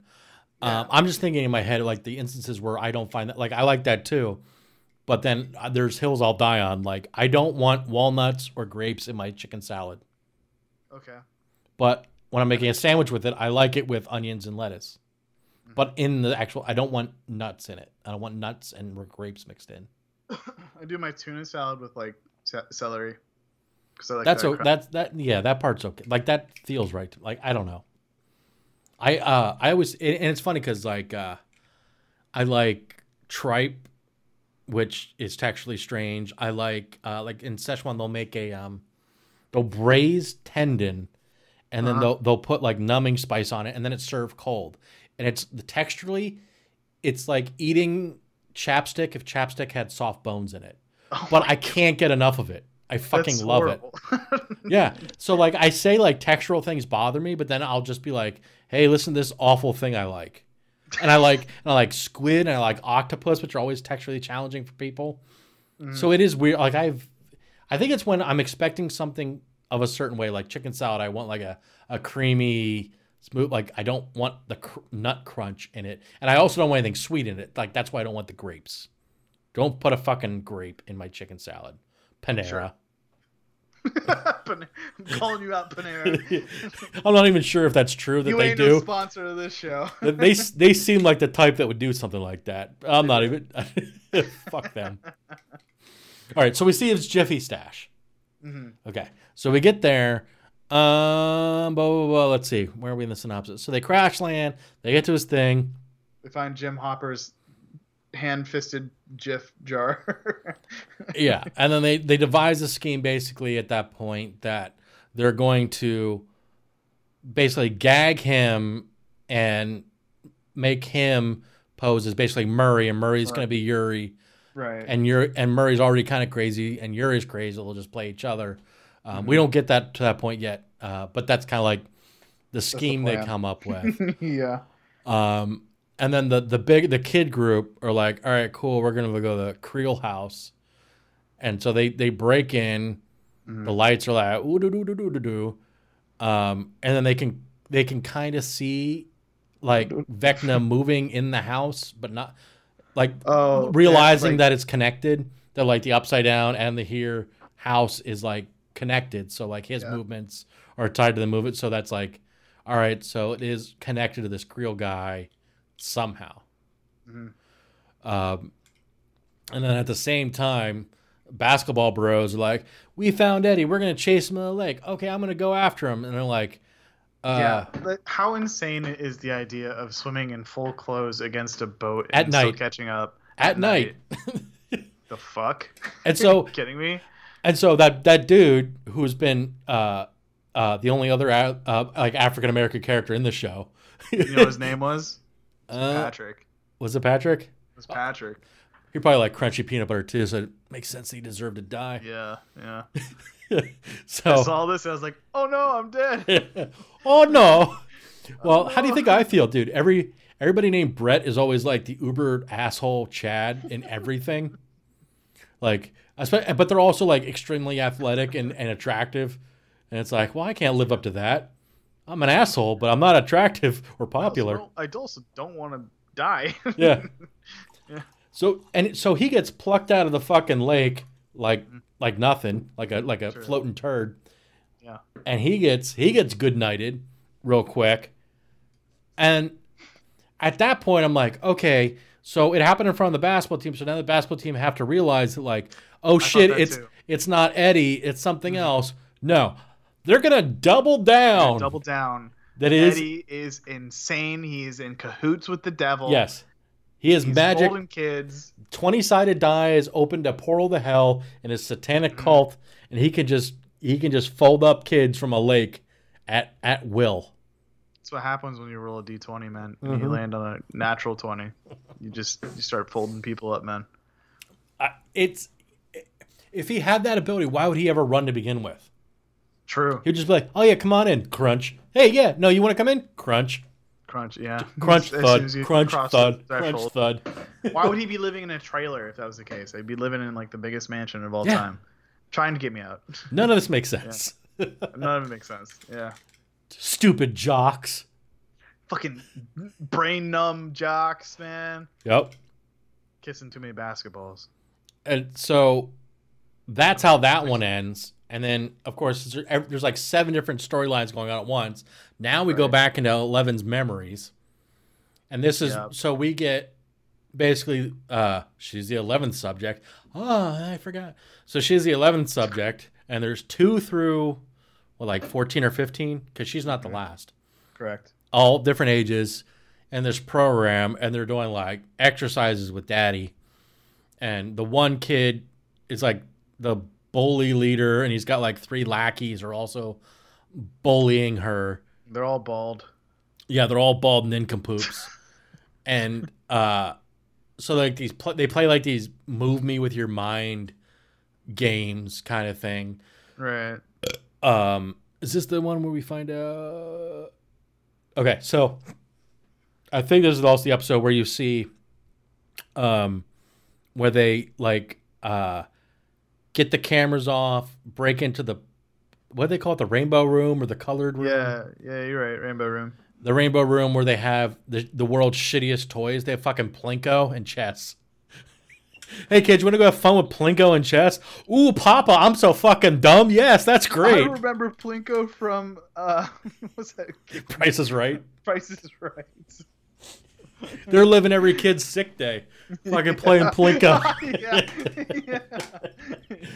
Yeah. So they're playing good time Plinko. Mm-hmm. And yeah.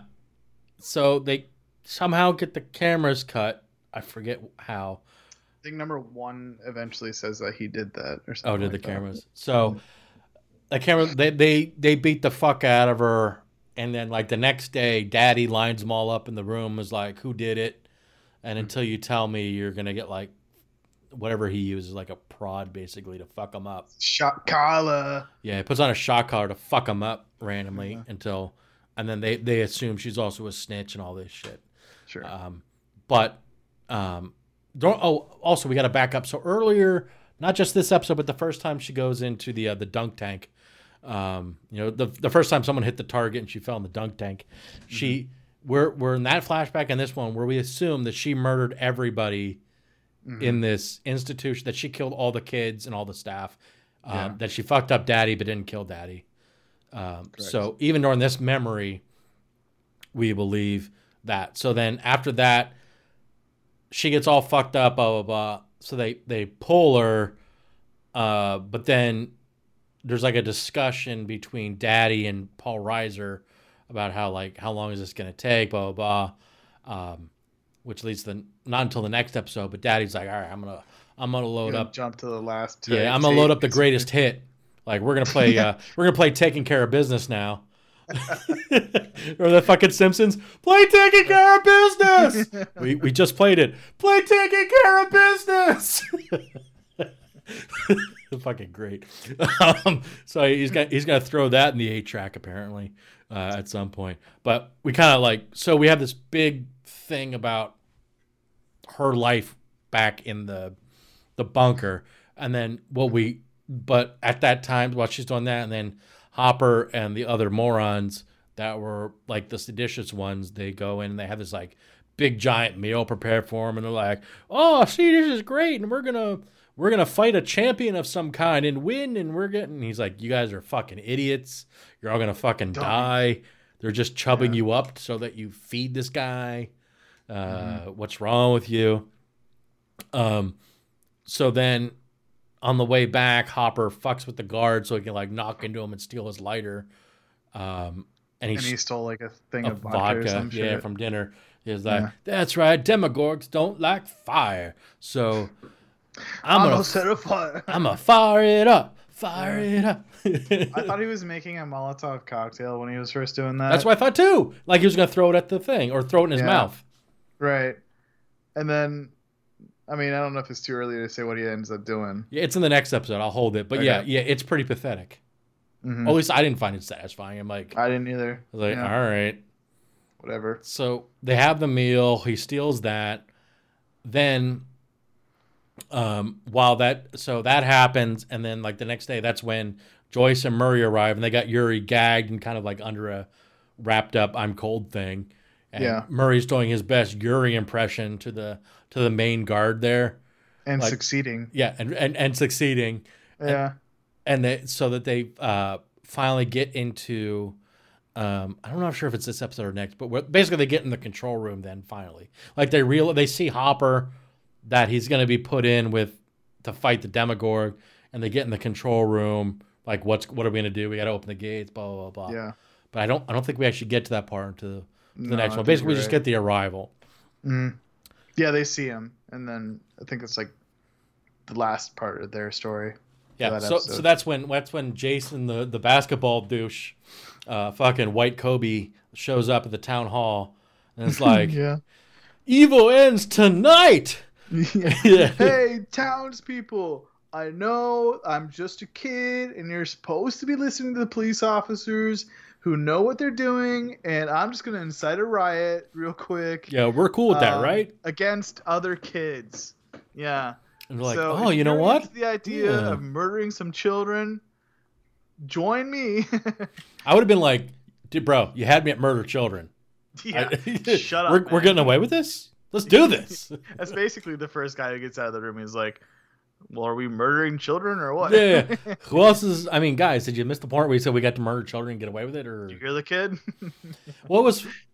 To me, it felt like a missed opportunity. I mean, they played into it a little bit where, so he gives a speech and basically everybody's just like, yeah, well, like they're just looking at him like, no, we're not believing this. But then like the dude gets up, he's like, just starts walking to the back of the room, and you think he's leaving because the kid's an idiot. But he's like, no, I'm ready to go murder children. Who's with me? And then a bunch of other people get up except the parents. We're like, no, we're not going to go murder our children. For our own children. Yeah. Yeah. It's crazy to think too that like those families have like no other friends outside of each other. Mm-hmm. You know, like to be like, no, I know this family, I know this child, I'm not gonna go kill this child, but like literally everyone other than the families involved are like, let's fucking murder house. So yeah, I don't know. And then weird. So the kids are like going to like the makeout spot in the woods to hide because nobody visits the makeout spot that everybody knows exists. Not during a murder spree. And nothing romantic about that. And Dustin's like, Keith, guys, look at this. My compass isn't working. Like, I'm sorry, I can't understand you. Stop.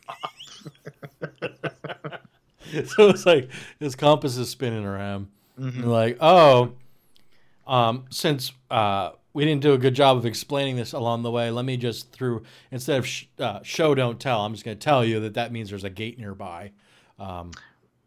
Yeah. Let's just do some exposition to explain the fact that when my compass goes in circles, that means there's a gate. Mm-hmm. And then that's when they're like, cool. That means the gates are opening wherever the kids are dying. Yeah, and that kid just died in the lake, so let's roll out to his murder spot and jump in and see what's up. And Steve being nice guy Steve, is always like, I'll go first. Yeah. Fully clothed. That's the thing, man. It's like they know there's two other murderers that are not under the water. Especially fucking like, Fred. It was the middle of a street, easy as just street. And that's it. Drive your car into there. Okay, so all right. Lake hard to get to. Trailer, it's in the ceiling, which we'll get to later. Also hard to get to, and it's marked off as a crime scene. Yeah. One was just in a street. Literally the easiest fucking one to just be like, walk on the street. Hey, I'm just gonna jump into the upside down now. It was also close to the trailer park, right? Because just down the road. They were there just through the woods. Yeah. No, let's go fucking free diving. Free diving in a lake that apparently is 90 feet deep, and we're fully clothed again. Fully clothed, professional skin diving. Yeah, free diving, no worries. He's like, oh shit, it's there. Then some hentai tentacles come out and pull him in. And they're like, oh no, Steve's not back. So because he's probably in peril or drowned or dead, that means we should also all jump into the lake. Yeah. As makes sense. Mm-hmm. So they're like, okay, cool. We're all going to go in the lake now and let the hentai tentacles bring us in. So they're all there, and there's like murder birds, bat things. Murder bat birds, yeah. They come, and they're beating him up, but one of them bites Stevie on his tummy, but he's fine, sort of.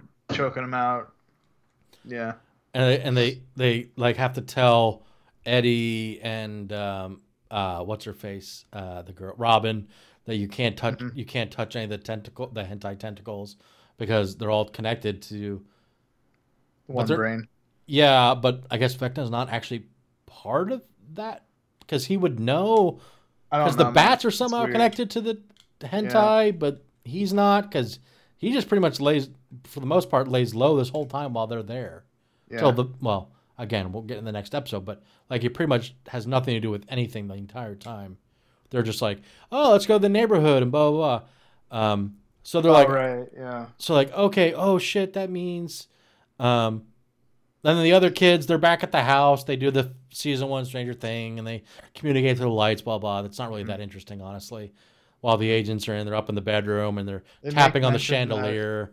They make mention that like the Upside Down is like years in the past. Yeah. So they don't know that. So they go to the Nancy's house because she bought a gun after everything happened, but she goes up to where she hides her gun to find out that's like pictures or something. She's like, no, I don't have a gun. Then they find out it's like 3. That basically when the Upside Down was opened in season 1, time froze. Right. At that point in the Upside Down. Upside Down. Yeah. So only things that existed in like 1984 or whatever it was supposed to be. Which is weird because in the first season too, I remember the Upside Down being like this completely black space that like had like a couple features that you could make out in the distance, but like otherwise it just looked like you were standing in a pool of black. Yeah, it was like burnt ash kind of because like Will was hiding and he could barely speak and he was. Because wasn't he hired like in a burnt out building kind of thing? Yeah, something like that. Yeah. But no, they're taking a pleasure cruise over to the neighborhood. Right. To just go visit all the houses covered in. Everything's just tinted red. Yeah, we went to the hentai Upside Down, and they figured it all out. But yeah, so she doesn't have a. What were they going to do with the gun? Were they just shoot that cat Vecna between the eyes? I think I don't know. Yeah. I don't know. All right. I don't know. Yeah, so they get that. Yeah, so they get. Actually, we're already into the next episode, so it was only when they jumped in was actually where that episode ended. So all that happens. But the next episode, which is the final one of part 1, is when the whole Joyce Murray Yuri thing comes to play, and they find out where the captain of the prison's like, "Hey, you're just in time to see this awesome thing that happens where we bring out the Demogorgon, and they fight prisoners." Which, by the way, this is another hot take. Is it just me, or does the Demogorgon look the worst of any of the seasons in this? Yeah. And I don't know if it's just because it's the daytime and he's well lit, and every other time he's been kind of like, because the lab, like the lights were flickering and it was shitty and it's been dark. But like in the daylight when they're fighting, like the CGI looked terrible. Yeah. I don't know. Yeah. I don't know what that's about. Maybe it's also because he's out in the cold. It's just like, I don't know. The head shape looked weird to me. The mouth, the teeth did not look good. The teeth looked very PS3. It definitely looked. I think you're onto something there too with like just the costuming for the monsters kind of lacked a little bit because I wasn't scared of Vecna a single time. No, he looks like a burn victim who lost an arm. Who just happened to have long finger. Well, not he like a claw hand on this other one. Yeah, and then they kind of like alluded that like his body was like constantly moving or something like that with like what looked like vines or tentacles or whatever. But like there's like these weird like he gets elevated by like there's that, but like his neck eels. also gets like ripped. His neck and like it gets replaced with like another like. Yeah. It's like a tendon comes up and connects or something. Yeah. Yeah, but he wasn't. Anyways, he wasn't. I mean, his actions are scarier than his design. Right. and the Demogorgon on it. Maybe I'm just over them now. Maybe that's part of it. But like basically they have like a full dome and then like a flower with teeth. And in the daylight, I think you're right. It doesn't work. When you see every part of it, it's less scary. But when it's like in the dark or whatever, it's a little bit more. Yeah. So and here's where we get to Hopper's amazing idea of not making a Molotov cocktail to throw down his throat, but to light a stick on fire. A spear or some shit. Yeah. He wraps a spear in some cloth and is like, I'm going to wave this shitty Indiana Jones torch at him to scare him. To back him off. But like, it's like that Hopper, like that's not the end. Like, are you expecting to be broken out of this place? Like, well, that's the other problem is like, he has no idea that Joyce and Murray are there. They're watching, but he doesn't know. Like at this point too, while they're doing the fight, they've put the gun to the captain's thing to take him into the control room at the same time while this is all going on. And they're trying to figure out how to open the doors, but he has no idea any of this is happening. Know that's happening, yeah. And he's like, hey, Enzo, I forget what the guy's real name is. It's going to escape me. Dimitri. Yeah. Dimitri, go try with your little, with a shitty pickaxe with a wooden handle. Huge ass door, yeah. A giant metal door that's on a mechanical lock with metal gears. See if you can pry that open while I wave this match at the Demogorgon. Yeah, like it wasn't even like that on fire. And then it was like, you're right. Like, was that the plan all along? Is to like break out of the door with the pickaxe, or was it like, was he actually going to kill the Demogorgon? Because like, if that was the case, then he probably would have tried that a lot sooner than when the door was closing. By the time Yuri and Joyce get around to figuring out how, by pushing literally all the buttons, every button in the control room, after getting rid of the people working there, like his match was like nothing. Yeah, it was just a spear. Because like the Demogorgon, in classic every movie / television, the Demogorgon's right at the door when it finally closes. Where they're in the lockouts between the two different door cycles. Yeah, I didn't love. I felt like that resolution could have been a lot better. I agree. I like the reunion and the fact that Murray's there for the reunion too. Like, what the fuck is he doing here? Kind of way, and that part was nice. And I think that's like the second ending. There's a bunch of endings. There's like 3 reveals. Yeah. So that reveal that Hopper's still alive. Well, we know Hopper's alive, but Joyce and Hopper finds out that Joyce knows and blah blah, and that she's coming. They're essentially saying that they saved him at that point. So that all happens. During this one is also when they figure out that like every murder site again obviously has the thing. We find out that the Upside Down is locked in 1984 or whatever. So they go to the trailer to get out by. Well, this effect was kind of cool. The gravity swap. I thought it was cool because they're climbing up to fall down. Yeah, was kind of so they put like remember the stained mattress is like I don't know how those stains got there. It's like a piss soaked Eddie's piss soaked mattress is what they're falling onto. So he's a D&D nerd with a piss soaked mattress. Yeah, so they're all falling out of the ceiling. But at the last point, Vecna grabs Nancy, basically. And starts floating her for the old lawn furniture treatment. And and her thing was what was it? Her friend Barbara, like that was her like nightmare, or whatever it was. And it's while Nancy and him are connected, that's when he finds out that she discovers that Vecna is Creel's son, Henry, which is hilarious. Also, oh yeah, right, yeah. that the son is that he's actually Henry. The son is the one who killed everybody. Like he was like murdering. Right, she put all that together. Like they were doing. He was doing psychopath shit, and then like once he moved in like there's still something behind the house. Like the house was awakened like this in him, and he's actually the one that ended up like murdering the whole family. So they have that reveal. Then we fast forward, so she gets floated, but not killed. That's like connected to like connect the dots. Then we're back in the bunker where Papa Bear has put in the 8-track tape that lets her skip to the end. Too bad he couldn't have done that 2 episodes ago. Tick tock.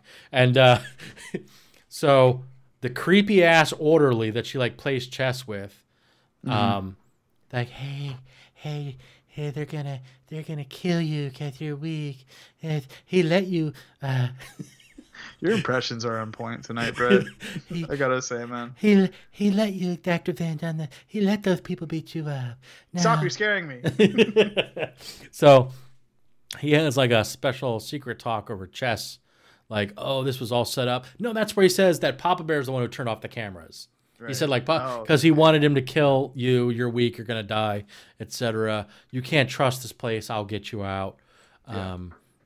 Please ignore my Michael Jackson voice. I swear children are allowed to be around me. And at some point, we also see that last time he tried to help 11 with anything, he got tortured. He had the shock collar on him. Remember? Panned away. Yeah. So I forget what episode that is, but we find out that last time he tried to help 11 with anything, he got punished. Because I think he like tipped her off to what the test was going to be or whatever. Mm-hmm. Something like that, yeah. So he got punished. So now they have that connection. Like she saw that happen. So they connected. He slips her the ID badge so she can like roam free, basically. Mm-hmm. So they got this whole roaming free thing. So she's like, "Oh, we're gonna escape." She takes you, escapes with the orderly. They go down to like a boiler room where there's a pipe that can only fit her in the pipe, and she's like, "You need to come with me." And he's like, "I can't go with you. They control me." She's like, "What do you mean?" And she's like, and he's like, "Oh, they put a red pill in my neck." Yeah, this little boom boom pill. Yeah, and he's so she decides, because he's been nice, I'm gonna remove the boom boom pill from his neck so that he can come with me. But all right, so here's the thing. Here's the discussion point I want to get to. I'm sorry, there's a lot of exposition on this, but yeah. Do you think at that? Actually, you know what? Let me jump to the end and then we can back up to this point. Okay, sure. So she feels bad, removes it. In doing so, he reveals that he's actually experiment number 1, and he literally murders everybody. Yeah. So there's more to it past that point, but okay. So now we're at the point where he's like, "Go ahead, get in the pipe, escape. You're better than this place. We're done." Do you think that was a genuine moment where he was going to let her go, or he was planning on her being like, "No, you help me. I'm going to do whatever I need to do to get you out of this place too"? Or do you think it was a genuine moment of like he was going to stay behind and she was going to escape? No, I think that because I feel like he kind of brought it up on his own that he had the boom boom pill in his neck. You know what I mean? Like he was like, he sort of did, but she was like, why can't you come with me? Mm-hmm. But then he explained that it was too small for him to go through, and then he brought up the boom boom pill. You know what I mean? Like that would have been enough to be like, I can't fit through that, so I can't go. You know what I mean? Yeah, that's honestly in this entire season, and it sucks to get to the very end of it before I had like a moment where I'm like, I mean, we've done really picky shit. That's kind of the point of this whole podcast, is to do the picky shit. Even though, again, we both really enjoyed this season. Oh yeah, and all the gripes we've been doing is literally for comedy and just little shit. But especially the 40 grand, I don't know how she got it, and I don't know how he thought he was going to retire on it. But anyway. That moment, I'm waiting for somebody to fully convince me that I don't feel like she could be like she wasn't showing a tendency for manipulation at the point. She was showing that she was sensitive and vulnerable, but she had more of a, I want to get out of here, I don't want to be part of this, more than a, you can manipulate me. She was more I don't know. Because she did it when she removed the boom boom pill. He still couldn't fit through the pipe, right? So she was doing it as like a thank you. Right. It was like a thank you for helping me, I'm going to go kind of thing. So, but like the thing is too, though, like if I'm number 1 and I'm trying to get 11 out, Like, I have already decided, like, my fate is sealed here. I'm probably gonna die regardless. Blah blah blah. And then, like, to mention this is in my neck, even though I'm gonna be punished for this because I can't leave anyways, is like, it's like, why Mhm. bother? I don't know. It just seems like it felt like he just kind of sprinkled that in there out of context. I mean, I feel like that's what we are led to believe, Mm-hmm. but I felt like we could read into it more than we were supposed to believe. Sure. Just the way it played out. So then from that point, again, he goes and murders everybody. Mm-hmm. So this flashback that we've seen multiple times from the beginning of the season of 11 standing in front of a room of dead children with Right. daddy coming in and going, "Oh, what have you done?" Right. So this whole time we believe that she murdered everybody.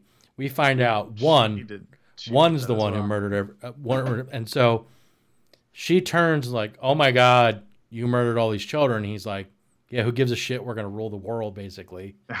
You know, like let's do this. You don't. Let's you're, go murder some more children. yeah, basically, you're better. You're better than this place. We're together. We're unstoppable. Blah blah blah." Mm. So, then they have a brain fight where they're pushing each other because like that's like the game that was like it's like push me out of the circle game. So they're having an Yeah. intense push me out of the circle game until she finally cracks, gets him against the wall, burns up his whole body while also simultaneously opening the other dimension. Mhm. Like her brain is like fucking him up so bad that she opens up another dimension of time and space Yeah. and shoves his now down an armed, singed body Mhm. through it. So we find out not only is Henry Vecna, we find out 11 is the one who made Vecna, Mhm. and that She so made the portal. yeah, and that she's the originator of like the upside down portal, and then it ends with basically Daddy coming in like, what you've done lies in like, oh my God, now there's a portal to what the fuck is happening Mhm. going on right here, and that's kind of brings you to where season 1 would start, and that's Yeah. I think that's 11 overpowered Henderson him upside down where he becomes Vecna. Yeah, so that's literally the end. So that's where we end everything. So Hopper sort of kind of free. So we end with Mhm. Joyce and Murray are with him at the outside gate. But it is just the three of them, and they have a pistol. Do you think they're gonna go back to the church where there's like guns and peanut butter? I would assume. Yeah. I mean, the plane's useless, right? It Plane's crashed. gone. Yeah. None of them can fly anyway, and the plane's crashed. There's probably some guns around where they are right now too, if not anything else. I mean, they're going to have to... I'm glad they've kissed and made up, but they're going to have to get out of there real fucking quick. Yeah. And then, so that's where that. Nancy is under the... She gets the entire exposition of basically Vecna is Henry during her floaty time. But we're kind of left there where she's under the spell. So maybe they need to start playing Don't Stop Believing or something, and she can run towards it. And then... Some other artist is gonna get like a big spike in. They're all like... The record company's like, come on, man, we really need... Please, we need this one. Adamant really needs this. Relax. Don't do do it. it. When you want to get through it. Frankie does go to Hollywood. Frankie. My savior, Frankie. So she's floating. Those three are sort of still, they're extinct, but still in danger because they're in front of a maximum security prison full of armed guards, and they have no way of getting home. And then 11 is regaining her powers and just finding out that she basically is the reason the Upside Down was it probably already existed. It's like we're kind of like that these things exist. Yeah. But she's the reason that it ever opened up to begin with, and she created the bad guy, the baddie. But you know what though? I don't think she knows he exists in the current timeline because she swept away to that bunker early. She doesn't really have any understanding of what the other kids are going through, I don't think. No, because she doesn't meet up with like. Because neither does Will no. or any of those guys. Yeah. Nope. So she has no idea like the consequence that's currently occurring with that. Mm-hmm. I think. Well, no, didn't she get like a kind of a briefing? With, yeah, she got a briefing like something's going on and we think it's connected and we need you to have your powers to do it. Like, but she doesn't know that like Henry is Henry's the thing that they're talking about. Mm-hmm. Which is it really true that part 2's only going to have 2 episodes? It is, yeah. I was just looking at this. It's got 8 and 9. Chapter 8, Papa. Chapter 9, The Piggyback, which is like that's the last name of the last episode. This is the final season too, right? This is it. Yeah, it is. So we're gonna wrap all that up. They have what, minimum of 4 side stories going on right now. It could be long episodes though, man. We don't know. It could be like 2-hour eps. It upsets me a little bit. I'm not gonna lie. Yeah. Like when they gave me 7, and they said part 1, I was expecting 7 in the rear. Do you think the female bully that was bullying 11 that got popped with a roller skate, do you think she's going to come back in these last 2 episodes? Yes. You think so? Yeah. Yep. It's the 80s. The bully always comes back at some point, and maybe she'll be altruistic. We're going to have 11's bully. We're going to have the jock bully who's riled up the whole town. We haven't seen the end of that either. Yeah, but he's gonna have a redemption story or die. Those are the only 2 options. He's either gonna be brutally murdered or have a redemption arc. Mm-hmm. I mean, there's a lot of loose ends there. They gotta figure out how to tie that up. And I know what they're gonna do. They're going to. Did you watch The Expanse? No. The Expanse was as complicated as Game of Thrones, only in space. Oh, right? Shit. Okay. Yeah. So it was on Sci-Fi, then Sci-Fi's like, this costs us too much money, then Amazon Prime picked it up. It's a really good series. And but it's volumes of books. Amazon wrapped it up, and they let them wrap it up in a real season. They didn't do like an abridged season or like you have 2-3 hour episodes to do it. They wrapped up that story arc, but it ended with, so all the little stories that we needed to end ended. But also introduced during that season were a couple of minor things, like these ancient people that created the gate, plus the molecule that's like bringing people back to life on these planets past the ring, kind of thing. We have no resolution on that, what's going on with the zombies being brought back to life, or who these ancient ring builder people are. But we wrapped up all the people we cared about stories, where it's like, oh, cool, everything's wrapped up, and it's like, wait, everything's not wrapped up. And I feel, so I feel like Netflix is going to give us the old, here's everybody's arc, everything closes. Steve ends up back with Nancy. Jonathan decides to just discover himself. Argyle just is happy being Argyle. Argyle falls in love with the sister of... Hopper ends up with Murray. No, that's probably... I'm not... Yeah.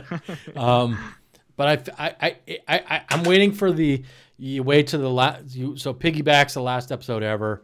You get to the end, and all of a sudden, like an upside down fissure opens in a wall somewhere, and it just goes like loud music burst, and then it just ends, and that's the end of it. Like they're not gonna let us just have it. You think they're gonna do like like they did with Firefly, Serenity shit? Yeah, like Firefly or Stargate. God, what was that one show? I can't remember off the top. No, I don't got it. Good. My bad. Yeah. Cut that out. Well, I know with the expand, like they kind of talked about the fact that they purposely did it so that because there is still so much source material that they could leave it open for Serenity type movies or Stargate type movies to tell the remaining books in 2-hour made for streaming movies, which I would be happy with. I enjoyed The Expanse for what it was. Twin Peaks. Oh yeah, Twin Peaks. Sorry, because they did that. They did that in Twin Peaks, and then they came back like years later. Sorry, I did not mean to interrupt you, but I just remember that. I think this is probably the last we'll hear of Stranger Things, to be honest, especially because it's Netflix. Netflix has a real problem. They really abandoned their IP. Even when there's outrage or like demand, when it's obvious there's demand, like I don't know if you watch Travelers at all. When they canceled that, I was like, "Are you fucking kidding me?" No, I did not. Yeah, so they're real good at canceling, like, and or ending things and just letting it sit. And I think it's especially when it's popular, because when it's popular, that means they got to pay. Sure. And Netflix stock fell to dog shit recently too. They don't have the money to pay. They've canceled basically all their all their big name sequels and a couple of big name titles they already had coming up. So if there's any kind of Stranger Things ever coming, it's not going to be for 5+ years, I would say. Yeah. But I think they're going to let this dead dog lie, unless they do it style and revisit them as adults. Right. Yeah, that's kind of what I'm just thinking too. But I don't know. I don't know. But we'll have to revisit when we get if they're long ones, we'll have to revisit for part 2. Yeah, I think so, man. Any closing thoughts on part 1? Overall comment, I guess I should say. I'll give you mine. I'll start. So the $40,000 thing bothered me the whole way through. Mm-hmm.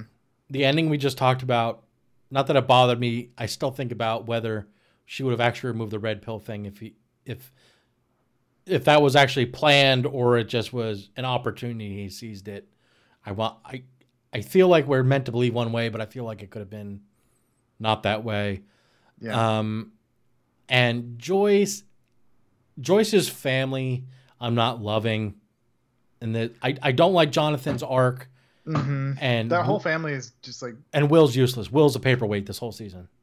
Like, it seems like they literally took every character that like has very little interest or like story and put them in one place. Mm-hmm. They're like, we're gonna put all you guys into one home. We're gonna tell a bunch of other stories. We're gonna get rid of the only interesting one, 11, and you guys we're just gonna put you off to the side because we don't fucking care about your stories at all. Like, yeah, I agree. The Briars family is just. Ugh. When Noah, the kid who plays Will, when he got his script in the mail and it was one piece of paper double-sided, it was probably like, oh shit, there must have been a mistake. Like, no, that's all you got. that's you. Like, you look like you're 35. You're lucky you're still even in this. You're lucky you're a punk. Because it was supposed to be 9 months.